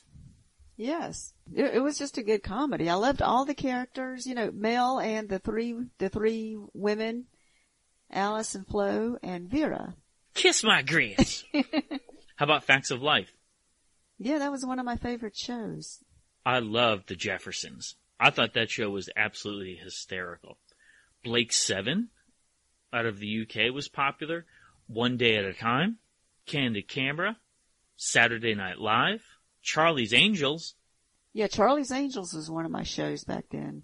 Real People. Yeah, I used to watch that. Yeah, one of those reality shows. I mean, to think about it as a reality show, I never would label it such, but you're right. It was about real people. Or a news show. You could call it news. Yeah. Chips. Yeah, remember Chips? Taxi. I had a huge crush on Elaine. Different Strokes. Yeah, that was great. Doctor Who, the Fourth Doctor, was still active. How about the Dukes of Hazzard? Of course I watched that, yeah. I mean, being in South Georgia and that taking place in South Georgia. I used to watch it with my family, so with my parents, and I also had cousins that would come over and watch it with us sometimes. And it's not like I really, associated with it that much. It was just a good show. Oh, did you not think about that? It's like a regional show. It took place. No, I guess I was too young back then to really notice that. And they would constantly mention going up to Atlanta. Yeah, which was a big thing. Because I live so far south, I never went to Atlanta, so it'd be like something special to go to Atlanta. And you would think that the people who were more able to travel, I guess, would go to Atlanta. I remember when I moved down south, I was talking to this guy at work, and we mentioned Dukes of Hazzard. He goes, "They watch Dukes of Hazzard up north?" I was like, of course, it's a national show. They watch it everywhere. He goes, "I never figured Northerners would like that." Really? Everyone loved the Dukes. My cousin had so many General Lees. That kid had the Matchbox General Lee, the Mego General Lee. Just the General Lee was a character in itself. It was, yeah. And everybody wondered how could they do that thing where they were driving the car on its side. That was the era of car tricks. Yeah. Just before that was motorcycles with Evel Knievel. So like this was the natural progression. 8 is Enough. Yeah. Family Feud. Yeah, I remember that. Hugely popular show. Remember Richard Dawkins would kiss all the ladies? Love Boat. Oh yeah, love the Love Boat. You watch that now still. I do sometimes, yeah. Fantasy Island. Fantasy Island was great. Happy Days. Oh yeah. That's where Mork made his first appearance. Yes, and I saw him on it the first time he was on it, yeah. The Muppet Show. Yeah. Heart to Heart. No, I didn't watch that. You watched that. Oh, I had right? a massive crush on Stephanie. That's the comment for everything, right? Yeah. Oh yeah, she's beautiful. I loved Heart to Heart. Three's Company. Oh yeah, I love that one. Yeah. Hee Haw. Yeah, I used to watch it with my parents. In Search of. Yeah, I watched that. Leonard Nimoy Show. Of course, yeah. And Little House on the Prairie. Yeah, I watched that. I've watched every episode of Little House on the Prairie. It's one of my favorite shows of all time. A massively popular miniseries of 1980 was Shogun. I just watched that recently. It's so well made. I could see why it was so popular. Hey, we gotta do a convention report. Not long ago, we went to the Huntsville Comic and Pop Expo, where we got to see the incredible Lou Ferrigno live and in person. What a great tie-in for this episode. So that's one we've been going to for several years now. And I think attendance was really good this year compared to last year, with COVID and everything. So it really came back. And, it was great seeing Lou Ferrigno again. And we saw Leah Thompson this time from Back to the Future and director of Star Trek Picard. Yeah, I think that's one of the conventions that's, every year it gets bigger and bigger. The momentum grows. The fandom grows. I would not be surprised if in the future that they outgrew the space at the Wernher von Braun Center. Yeah, they could, maybe expand more into that center since the center is really big enough, but they only use a small space in it right now. Highly recommend going to that convention. We've been going, as you said, a number of years. No doubt next year's is going to be awesome as well. Mork with Talking Space Pack says 8 things. Mork Talking Ragdoll says 7 things. When you pull the string, you can never be sure what these two will say next. And here's Mork from Ork. An Ork egg, and Mindy Doll, too. 5 fun toys, each sold separately. Mork Doll with Talking Space Pack. Other Mork collection toys are each sold separately. New from Mattel.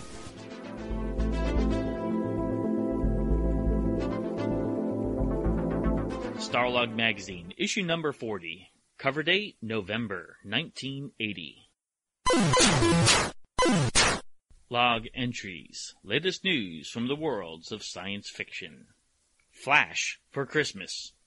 Where can you witness hordes of winged hogmen engaged in battle with death-dealing rocket ships in the skies over an alien planet? Where else but in the adventures of Alex Raymond's fearless defender of Earth, Flash Gordon. This Christmas, Dino De Laurenti brings his $40 million spectacular version of Flash to local theater screens. We've mentioned it before, what an impact this movie made on us. It was awesome in so many ways, yeah. The adventure, the sets, and of course the music. Yeah, this was a big budget film.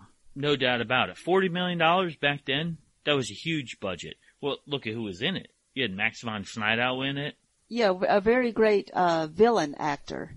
And of course Timothy Dalton, who wasn't known yet. But I liked him in it. Yeah, knowing what we know now, as he would be a future James Bond, he had that swagger and that swashbuckling attitude back then. He did. He did a great job with that. I mean, of course, we had the album for that by Queen, and the album had, I love how it had the voices from the movie, a lot of the lines, and then also you look inside the jacket and it had the, actors' names and things like that. That was so great to me. Oh yeah, like Brian Blessed. Yes. He's one, that was my first time seeing Brian Blessed, and then I would see him constantly, but that was my introductory role to him. Yeah, me too. He was a great British actor, and he was on an episode of Doctor Who, and yeah, a lot Space of stuff. 1999. Yeah. Super Money Mystery. The cost of making the 2 Superman movies has been the subject of much speculation. Producer Alexander Salkind estimates the cost for the 2 films to range from $120 million to $140 million. What the actual cost has been may never be known, not even to the auditors. Well, they talk about what a fiasco this whole thing is doing the bookkeeping, because it was never done before, filming 2 films at one time. And we know that because of this, now that there are rules that if you film 2 films at one time, you have to have 2 sets of books, and everyone involved has to be paid twice. You can't double dip. Yeah, I mean, I think it's a good idea to do that now. But back then, hey, we just think like they were 2 great movies. It says, according to court records, Brando was to receive a guaranteed payment of $2.7 million for his role as Superman's father, Jor-El. He also was to be paid 11.3% of the domestic gross and 5.65% of the foreign earnings. That's amazing. It is like at that time, that's unreal. $1,000 a minute or something. I mean, because he wasn't even in it that much. Golden Scroll winners. As revealed in Starlog 35, the pickings for the 7th Annual Science Fiction Film Awards were bountiful indeed. As award night neared, fingers crossed reflexively as fans began rooting for their favorite film, actress, actor. On July 26, the Academy of Science Fiction, Fantasy, and Horror Films announced the winners of each category. The envelope, please. Best Science Fiction Film. Alien. Best Fantasy Film. The Muppet Movie. I don't know if I'd call that a fantasy film, but I guess in technical terms it is. Best Horror Film. Dracula. Best Actor. George Hamilton, Love at First Bite. He was good in that. Oh yeah, loved that movie. Best Actress. Mary Steenburgen, Time After Time. Great movie. Best Supporting Actor. Artie Johnson, Love at First Bite. Best Supporting Actress. Veronica Cartwright, Alien. Life Career Awards. William Shatner and Gene Roddenberry. Best Direction. Ridley Scott, Alien. Best Writing. Nicholas Meyer, Time After Time. Best Music. Dr. Miklos Rosa, Time After Time. Best Makeup. William Tuttle, Love at First Bite. Best Special Effects. Douglas Trumbull and John Dykstra and Richard Urisic for Star Trek The Motion Picture. Best Costume. Jean-Pierre Dorliac, Buck Rogers in the 25th Century. Best Foreign Film. Patrick, Australia. And Best Film Produced for Under $500,000. The Clonus Horror. That's some category, huh? But yeah, for those awards, like you can see how all of those got the award. I mean, sometimes like for the Oscars, you're thinking, why did that win? You know? I never watched those Oscars, any of those Grammys. I'm like, who are these people? Half the time I don't even know who they are. They don't portray anything that I care about. How many times have we said that about Starlog magazine? They talk about things that I care about. These are all movies we've watched. Oh yeah, right, and they're actually good. Are you on the hunt for rare collectibles? Do you have old toys gathering dust in your attic? Then come on down to IC Toys, 526 East Irish Drive in Nashville, Tennessee. No collection too big or too small. We buy it all. We also sell toys and collectibles from Star Wars, MOTU, TMNT, Legos. We even have lightsabers. Come on down to 526 East Irish Drive and check out some really awesome collectibles at IC Toys Nashville. Mark Hamill. Luke Skywalker is alive and well and just as curious about what happens in Revenge of the Jedi as we are. So one thing I like about this, and we noticed that in 2 issues ago in Starlog magazine, so it was issue number 38, they did mention Revenge of the Jedi. We were getting information on what the next Star Wars film was to be called right after The Empire Strikes Back. Right, so they said it would be Revenge of the Jedi. As erroneous as that was, there was excitement in the air. Just the title alone. There was. But they also made, like, pre-publicity posters that said Revenge of the Jedi, and patches. Yeah, they sure did. The article starts out by saying, Mark Hamill is an odd but happy bundle of contradictions. He wants the world to know he has a full life apart from his involvement in the Star Wars trilogy, but he cannot escape, for more than a few moments, his alter ego, Luke Skywalker. So Mark is connected to the character. That's what the article goes on to say. And oftentimes, actors don't want to be connected with a character. Most famously, his co-star in the movie, Harrison Ford. Right, because, well, Harrison Ford went on to do other things after Star Wars that were very popular. Mm-hmm. But the thing is about Mark Hamill, though, he was already a science fiction fan. That's the big difference. Yes. And because he's a science fiction fan, he does read Starlog magazine. So he asked the interviewer here, David S. Packer, he says, so David's supposed to be interviewing Mark Hamill, and Mark Hamill starts asking him questions. He says, what I want to know from you is how you can say in your Harrison Ford interview, that is Starlog 37, that Han Solo became the dominant figure in The Empire Strikes Back. You know that I did that whole Dagobah scene without human actors. He has a point. Right. I mean, he did a very good job in Empire too. I mean, you know, and of course, you're supposed to think the movie is about Luke, really, even though a lot of it did become about Han. He quickly adds, I'm only kidding. At first, I was disappointed that I didn't get praise for that sequence, but on second thought, the fact that no one mentioned it seems to me that the greatest compliment of all. And he's right. If nobody mentions how good the special effects are, that means the special effects were very natural. Exactly. And everybody really liked it, too. It's just that, like, you don't even think about how much work is behind it. He talks about how hard it was to work because he had an earpiece, and the earpiece would go in and out, so he couldn't get the clear direction that he was supposed to be getting because he was working with a puppet, and the dialogue was supposed to be coming in through the earpiece, and he would know how to respond correctly based on that. That's got to be frustrating. Yeah, the little technology breakdowns. And this is an era where that was not the norm. Now, actors going into it, they realized that there were successors to this, how it's done. Look, George and Frank Oz, they were developing this from the ground up. And it was brilliant work, too. I mean, Yoda was a Muppet, and they made him look real in the movie. He mentions that there were as many as 4 manipulators. They were off on the ends of cables and wires, and Yoda was developed without dialogue. And how Frank had to wear a mask to protect himself from the vapors and the mineral oils that were being sprayed on the set. But he couldn't since he was being photographed. So there were communication problems and there were physical problems with him breathing. But he could not portray that uncomfortability in front of the camera. Yeah, so we don't even realize what all was behind all of that. And on top of it, he had the same problem with working with R2-D2. And you know, now that we think about it, when he says, I was the only human working on these sets, he's right. He came across as having conversations with others, but he was all by himself when he was filming this. That's really neat when you think about it.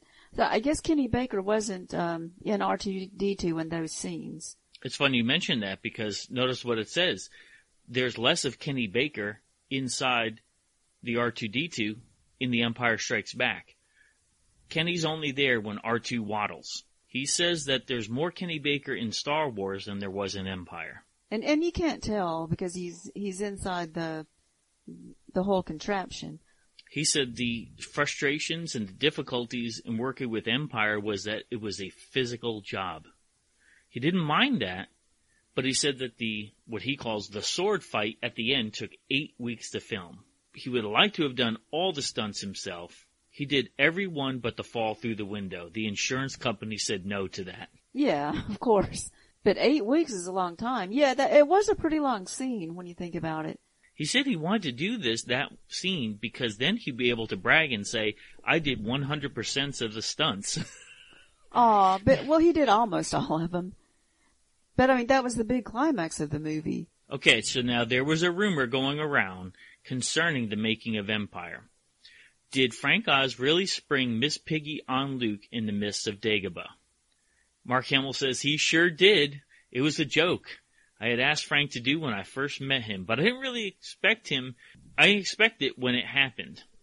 Or I would have asked that the video cameras be put on. As it turned out, there was no film or tape of it at all. Aw. The funny thing is, he said that he's a mimic, and when Frank popped out the Miss Piggy and gave Yoda's lines through Miss Piggy's voice, Frank said, adventure, excitement. A Jedi craves not these things. Follow your feelings. He responded back in a Miss Piggy voice saying, feelings? You want feelings? I'll give you feelings. Get behind this couch and I'll show you feelings, punk. What's in this hole? I've been booked into dumps before, but never like this. Get my agent on the phone.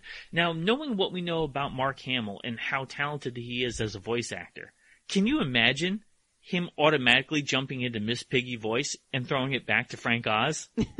Oh, yeah. I mean, I can't believe they didn't film that. That's something that he has to recreate for a convention one of these days. Mm-hmm. Now, there was question about what would happen to the character of Luke if Mark had died in the car accident. He said that he asked George this question. He said, George, if I didn't just break my nose, if I died, would you have recast someone else? And George said, no, I would not do that. There'd be a script change, and I would have found a long-lost brother or sister, something genetic, so that the Force could be with them. Yeah, because, I mean, at this point, everyone knew he was Luke. I mean, no one else could be Luke Skywalker. Another mystery comes up. The question is, who is the other who might be a hope for implementation of the Force? Mark says, it didn't sit so well with me at first. He goes, somebody suggested it might be the princess, but I think that would be a letdown. In any case, she has too much power already. I mean, it's like she's the only woman in the galaxy. If you don't hit it off with her, you become a monk. Isn't this funny? He had no idea. Yeah, he didn't. Yeah, nobody knew, which was great. That I mean, I don't even think George Lucas knew at the time. He was making it up as he went along too.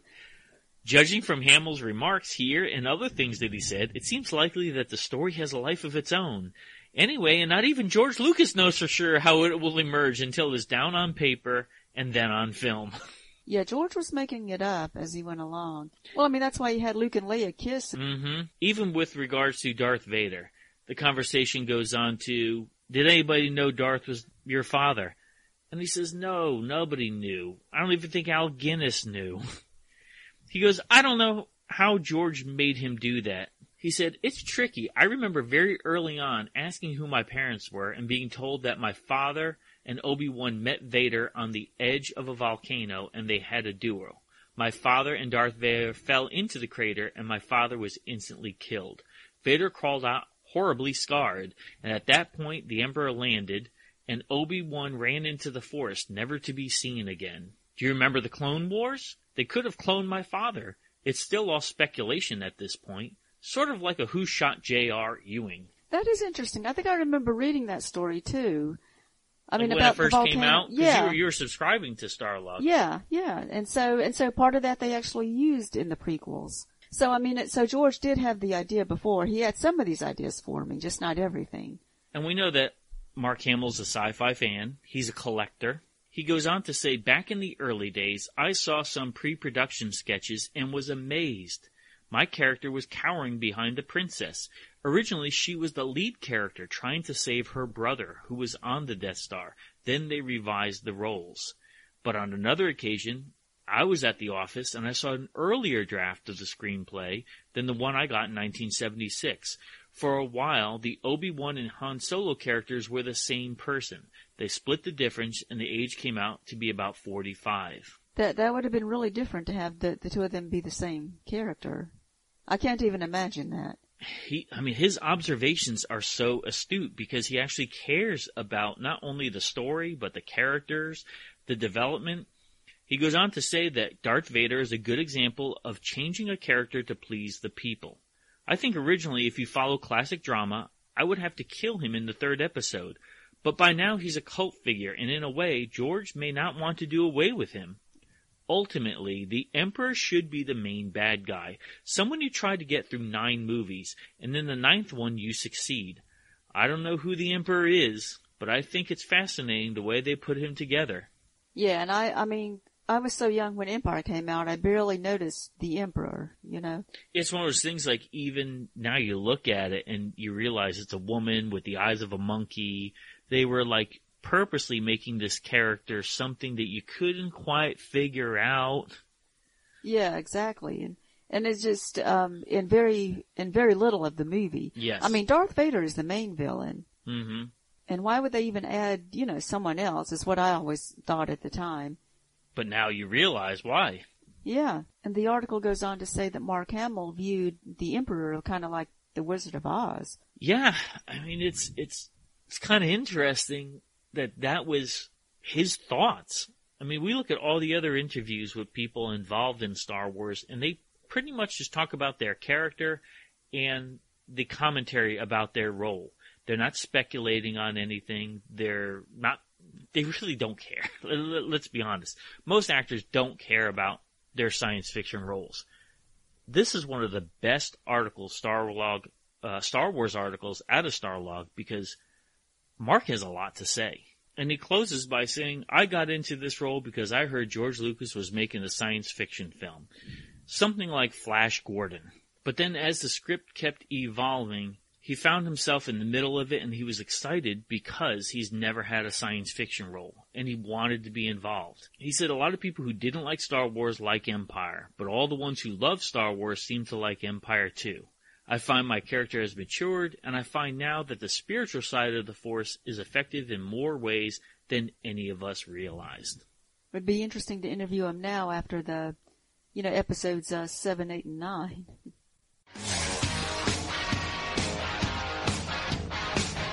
This is Tom Higgins from Classic 78, and you're listening to the Star Pod Log Podcast.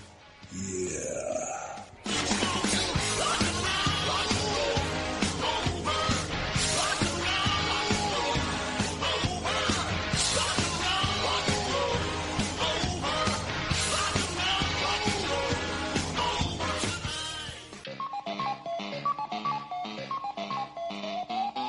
One of the things that we love about the year 1980 is that it was the year that started the whole craze of Pac-Mania.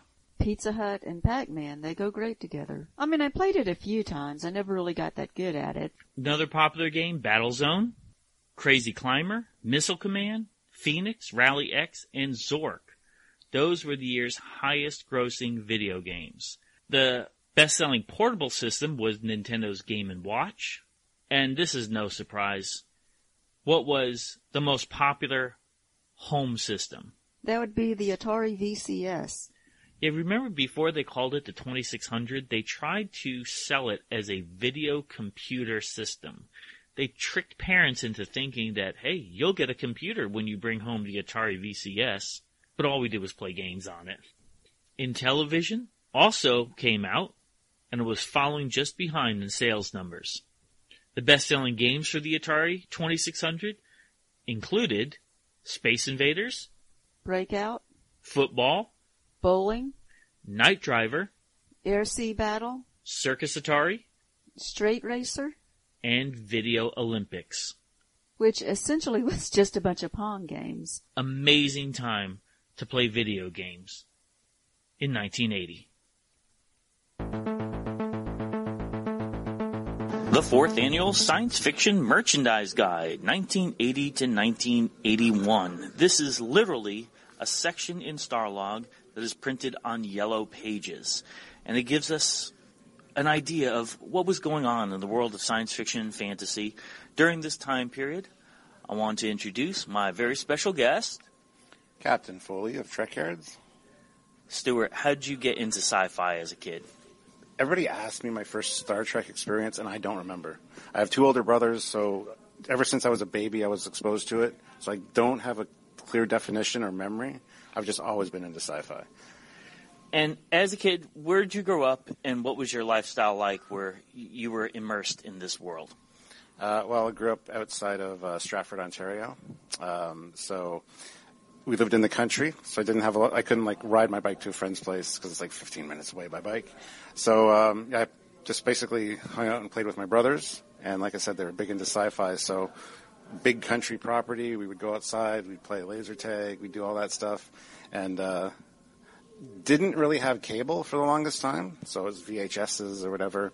And then my grandma got cable in the city, so every time she babysat me, which is quite often, I'd get to watch all the cartoons and all that stuff. And then eventually they strung a cable line from between Tavistock and Shakespeare, because we live right in the middle. And finally we got cable, so then I could actually watch the stuff. So that's why certain things that I watch I have completely memorized, because we had the VHS. So I just keep throwing the VHSs in because we didn't have cable, right? So, yeah. Didn't you think this was an amazing era for toys and science fiction, the early 80s? Oh, absolutely. At the time, you just took it for granted. But you look around now, and it's like everything's coming back retro. And looking back at the 90s stuff, I'm just like, that's not impressive, guys. Sorry, your cartoons and your toys sucked. Might have just been my age, I don't know, but yeah. And it was the quality, but the variety. For our era, you mean? Oh, absolutely, yeah. And we started all the trends. Like Star Wars started the action figure boom, essentially. And then we got the toy commercials that were half-hour-long cartoons, yeah. Transformers, Thundercats. So, yeah, we've kind of set the mold, and there's nothing like it these days. And unfortunately, with today's society, with streaming services, there's no shared childhood, really. Because you stream, like, even just regular shows, you don't have 4 networks that everybody watches on a Friday night, right? So not everybody's watching the same thing all the time. So, yeah, it's just kind of a weird experience. Your childhood is always remembered fondly. And not that we did it better, but we did. So. All right, here's a company that's listed in Starlog that is still around, and it's legendary in our community. Intergalactic Trading Company out of Longwood, Florida. I mean, they sold just about everything that you could think of.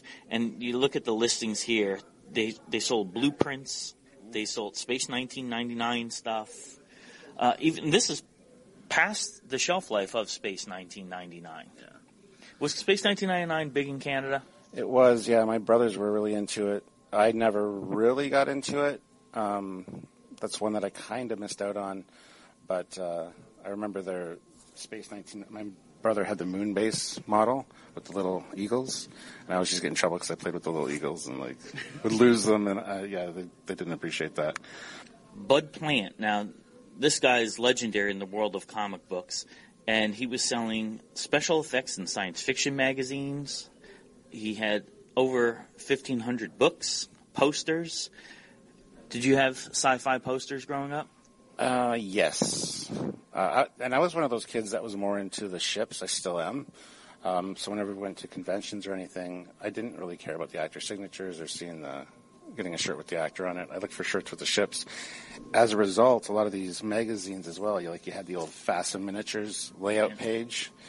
I just drooled over that thing, and I was upset at the lack of Trek merchandise back then, because there really wasn't a lot, and it was always listed in the magazine, and you'd order it not knowing what it would look like necessarily or when you'd get it, and since you were a kid, you had to ask your parents. It was just a whole process, and it was very, very upsetting. How about fan clubs? There's a Battlestar Galactica fan club here that says Battlestar Galactica lives. Send SASE for information. Yeah, well, I mean, fan clubs. I was a part of the Star Trek official fan club. Got the magazine. Yeah. And also I was too. Yeah. Yeah, the G.I. Joe fan club had my little G.I. Joe membership card. Yeah. And my custom printed dog tags. Did you used to keep your membership cards in your wallet? Yes. Just in case Border Patrol asked for it? Yeah, exactly, yeah. I'm surprised I don't have my G.I. Joe membership card in my wallet now, because I still have that. How about this? Under games, York House Graphics. They sell war game materials, hex grids, game money. Were you into gaming as a youth? Yeah. board games were big in my house. We didn't have computers or entertainment systems, so I just remember a lot of board games that my brothers had. And I went on to play Starfleet Battles with my brother Steve on a regular basis, which is the hex-based ones. You can get the Mega Hex with the big miniatures and stuff. And it's one of my favorite games still to this day. We don't have much time to play it because it's very time-consuming. But, yeah, games were huge for me and my brothers. And they got a lot of classic vintage board games from the 70s. So, yeah, good memories there. Tally Ho Studios out of Canton, Ohio. They sell hand-picked gum card sets, movie posters, stills, scripts, toys, magazines, books, buttons, and collector's items, including James Bond, Doctor Who, The Prisoner, Star Wars. It goes on and on. Bruce Lee, Clint Eastwood. Doctor Who was that big in Canada? Not really, no. Were you a Whovian? I was not. I kind of got into it with Matt Smith. No, actually, Eccleston is when I started watching. So, how about James Bond? Yeah, huge James Bond fan. My parents were as well. My mom really liked Sean Connery. But I remember growing up with the Roger Moore movies. Same here. And we had all those on VHS. So again, those are ones that I've watched over and over again. Didn't you find that a missed opportunity, not having Roger Moore toys? Absolutely. Yeah, I would have loved some James Bond spy games. Octopussy and For Your Eyes Only. Those were huge hits. Moonraker. I wanted the Moonraker shuttle. I remember that. Yeah. No, absolutely. That's a perfect market, but missing out. Here we go, under model kits. Centauri flying rockets. Now, this is something I never got into. Were you ever into real flying rockets? We lived in the country, had a 4.5-acre backyard, so yes. Yeah, there was a lot of rockets firing. Tell us about it. Well, again, it was my brothers. They were the ones that were into it. They'd get the kits where you build the model, and then the worst part of it all was the misfires. You'd either light the fuse and nothing would happen, or if it was one of the remote-activated ones, click it, nothing happens. So you don't want to get close to it just in case, because every now and then it would go off. But, yeah, I mean, watching them shoot up was awesome. And then the hardest part was, well, generally finding them afterwards. A lot of times the parachutes didn't work properly, or they got stuck in trees, which was a pain. But it was fun. It was a fun childhood doing that kind of stuff. How long did those rockets last? What was the reusability? For the main parts, the main assemblies, I don't even remember. I know you could swap out the engines after they're fired, but yeah, they had a certain amount of usage, but I can't remember what it was. They're fairly durable? Oh, yeah. I think they're way more so durable now. And now we got all the fancy ones, like you get the TOS Enterprise, that's a rocket. It's so didn't have that stuff, though. All right, now there's a section, photographs. This is the era before the internet, and this is why print medium was so important to us. Were you a fan of just looking at photographs of your favorite movies? Absolutely. Starlog. Magazines would be well thumbed in our house because they were always being looked through. And like I said, it's always those full-page ads for fast and stuff that I just stared at. And just I would just stare and dream. That's the best way I could describe it. Yeah, absolutely. And then you go to the conventions, and there was no Fasten miniatures. You're like, where are all these ships that I see in the magazines? But you had to mail in for them, right? So, yeah. Imperial Trading Post out of Tahoe City, California. Once again, send SASE for latest catalog of sci-fi stills, slides, enlargements, custom-made posters. How cool is that? Over 4,000 scenes available from all major films and TV titles. I mean, this is the era of The Empire Strikes Back, and I think that their stills were just so striking. Yeah, I remember a lot of the posters that both me and my brothers had. They'd usually get torn because we would either tape them up or use the thumbtacks, and then thumbtacks would be pulled out. But, yeah, I mean, movie stills were what we had. And unfortunately, a lot of times you didn't even have the VHS because, you just stare at your wall. At this point, we didn't have a VCR in 1980, 1981. Yeah, exactly. And even if you did, some of the VHSs when they first came out were quite expensive.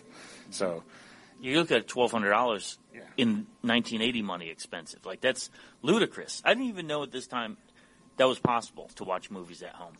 Yeah, exactly. But yeah, I was kind of at that age because I was born in 1974. So I don't really remember not having a VCR. I remember I was young enough when we got one. That was exciting. But, I was kind of grew up with one. So. Oh, wow. Okay, so, being in the country, I think it was more of a necessity for your household, yes. I assume, because we didn't have one. We didn't have one till, I'm going to guess maybe 1984, around there. Yeah, I'm not sure what year we got ours, but yeah, no cable, like I said, so we had 3 channels. Maybe 4 if the weather was good. Yeah. But, so. I remember the first thing that I recorded was David Lee Roth's California Girls, because that was like the closest thing to nude women that I could find on TV. I just kept watching it. So whatever year that video came out, that's when that was when we got a VCR. Yeah.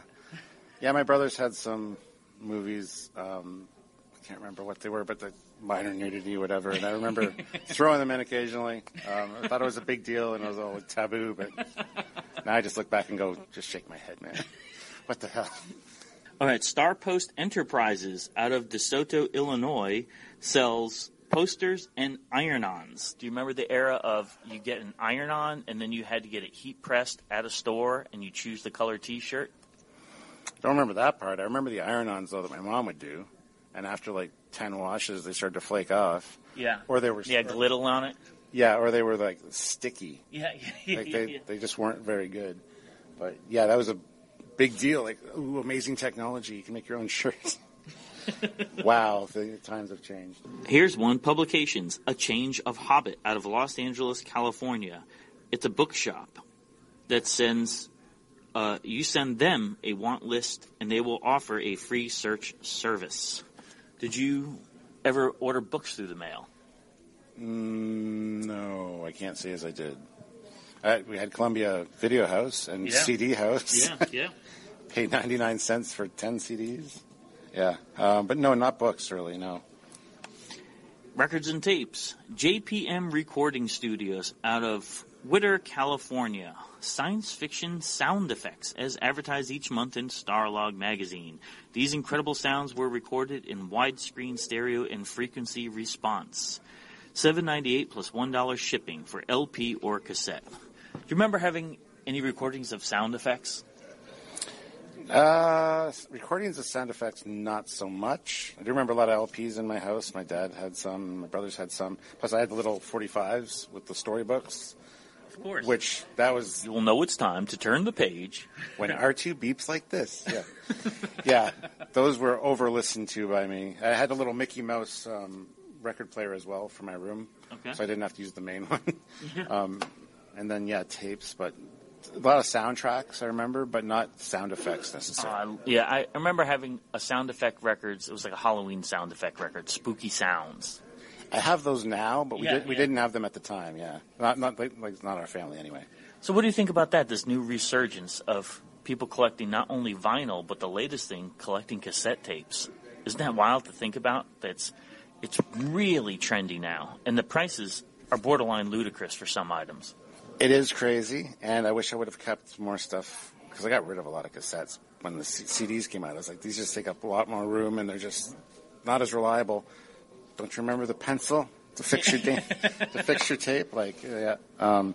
So, I mean, everything that's old is new again eventually. Fashion, you see it all the time. And vinyls didn't really surprise me. Cassettes blow my mind, why they would come back. You know what I mean? And most of the time they don't work right. Yeah, it's a weird anomaly. I don't understand it, but everybody's got their thing. And Well, Stu, it's an awesome opportunity to go down memory lane with you. What are some of your favorite toys of the year 1980 and 81? 80 and 81, wow, I would have been like 8. Don't know if I recall. Well, probably my Star Wars figures. Empire Strikes Back figures. Yeah, absolutely. I loved my Han Solo and my Bespin Luke. Had the Falcon. Yeah, there's always ones I wanted that I never got. But did you end up buying them through mail order or through a store? Those are through stores. We drive into town and get them. But then you collect the proof of purchases. I remember getting mail orders, but you'd send away for it, and like 4 months later, it would finally come. And like I said, if you had to include a money order, you had to get your parents to help you. So every day, getting home from school, getting off the bus, got a laneway to walk down, but you'd always check that mailbox first to look for your parcel. And if something came in your name, that was just amazingly cool as a kid. So yeah, those were fun days. Stuart, you have an awesome production, your YouTube channel. Tell our listeners about it. Yeah, it's called Trek Yards on YouTube. We're in our 7th year. We're going to be hitting our 8-year mark in October. And we just talk about ships and tech of Star Trek. And then we also have a spin-off show called Fleet Yards, which is like ships from other sci-fi franchises. But we've kind of expanded and grown a bit into reviewing all the new Trek content. And as a result, we also do other sci-fi like Lorville or Obi-Wan Kenobi now. We just love talking about sci-fi, and we've got a great community. So if you haven't heard about Trek Yards, look us up and check us out and join up. Or we'll put a link in our show notes, so check that out.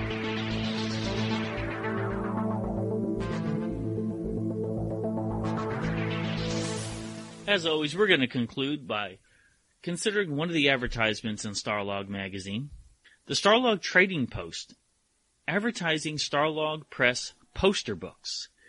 I remember getting some Starlog posters. Because you were a nerd, you hung up posters in your room of your favorite TV shows and movies, just like my brother and I did. I got the magazine from the newsstand. This one advertises poster book of Moonraker, also science fiction superheroes, posters of Superman, The Incredible Hulk. They even have a Rocky II Celebrity Poster Heroes magazine. 5 magazines in total, and the magazines were just all posters. Order all 5 for only $5, plus $1.50 postage. Or each poster book for $1.50 plus postage. Sorry, but poster book number 2 is sold out. That must have been the best one. But I mean, it didn't bother you that the posters had those the creases in them?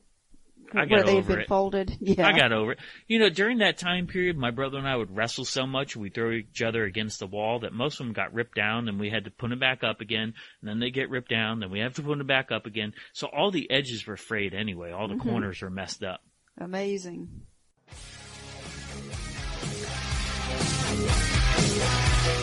Thanks for listening. Make sure you hit that subscribe button and join our Facebook group. Live long, and may the Force be with you. Nanu Nanu.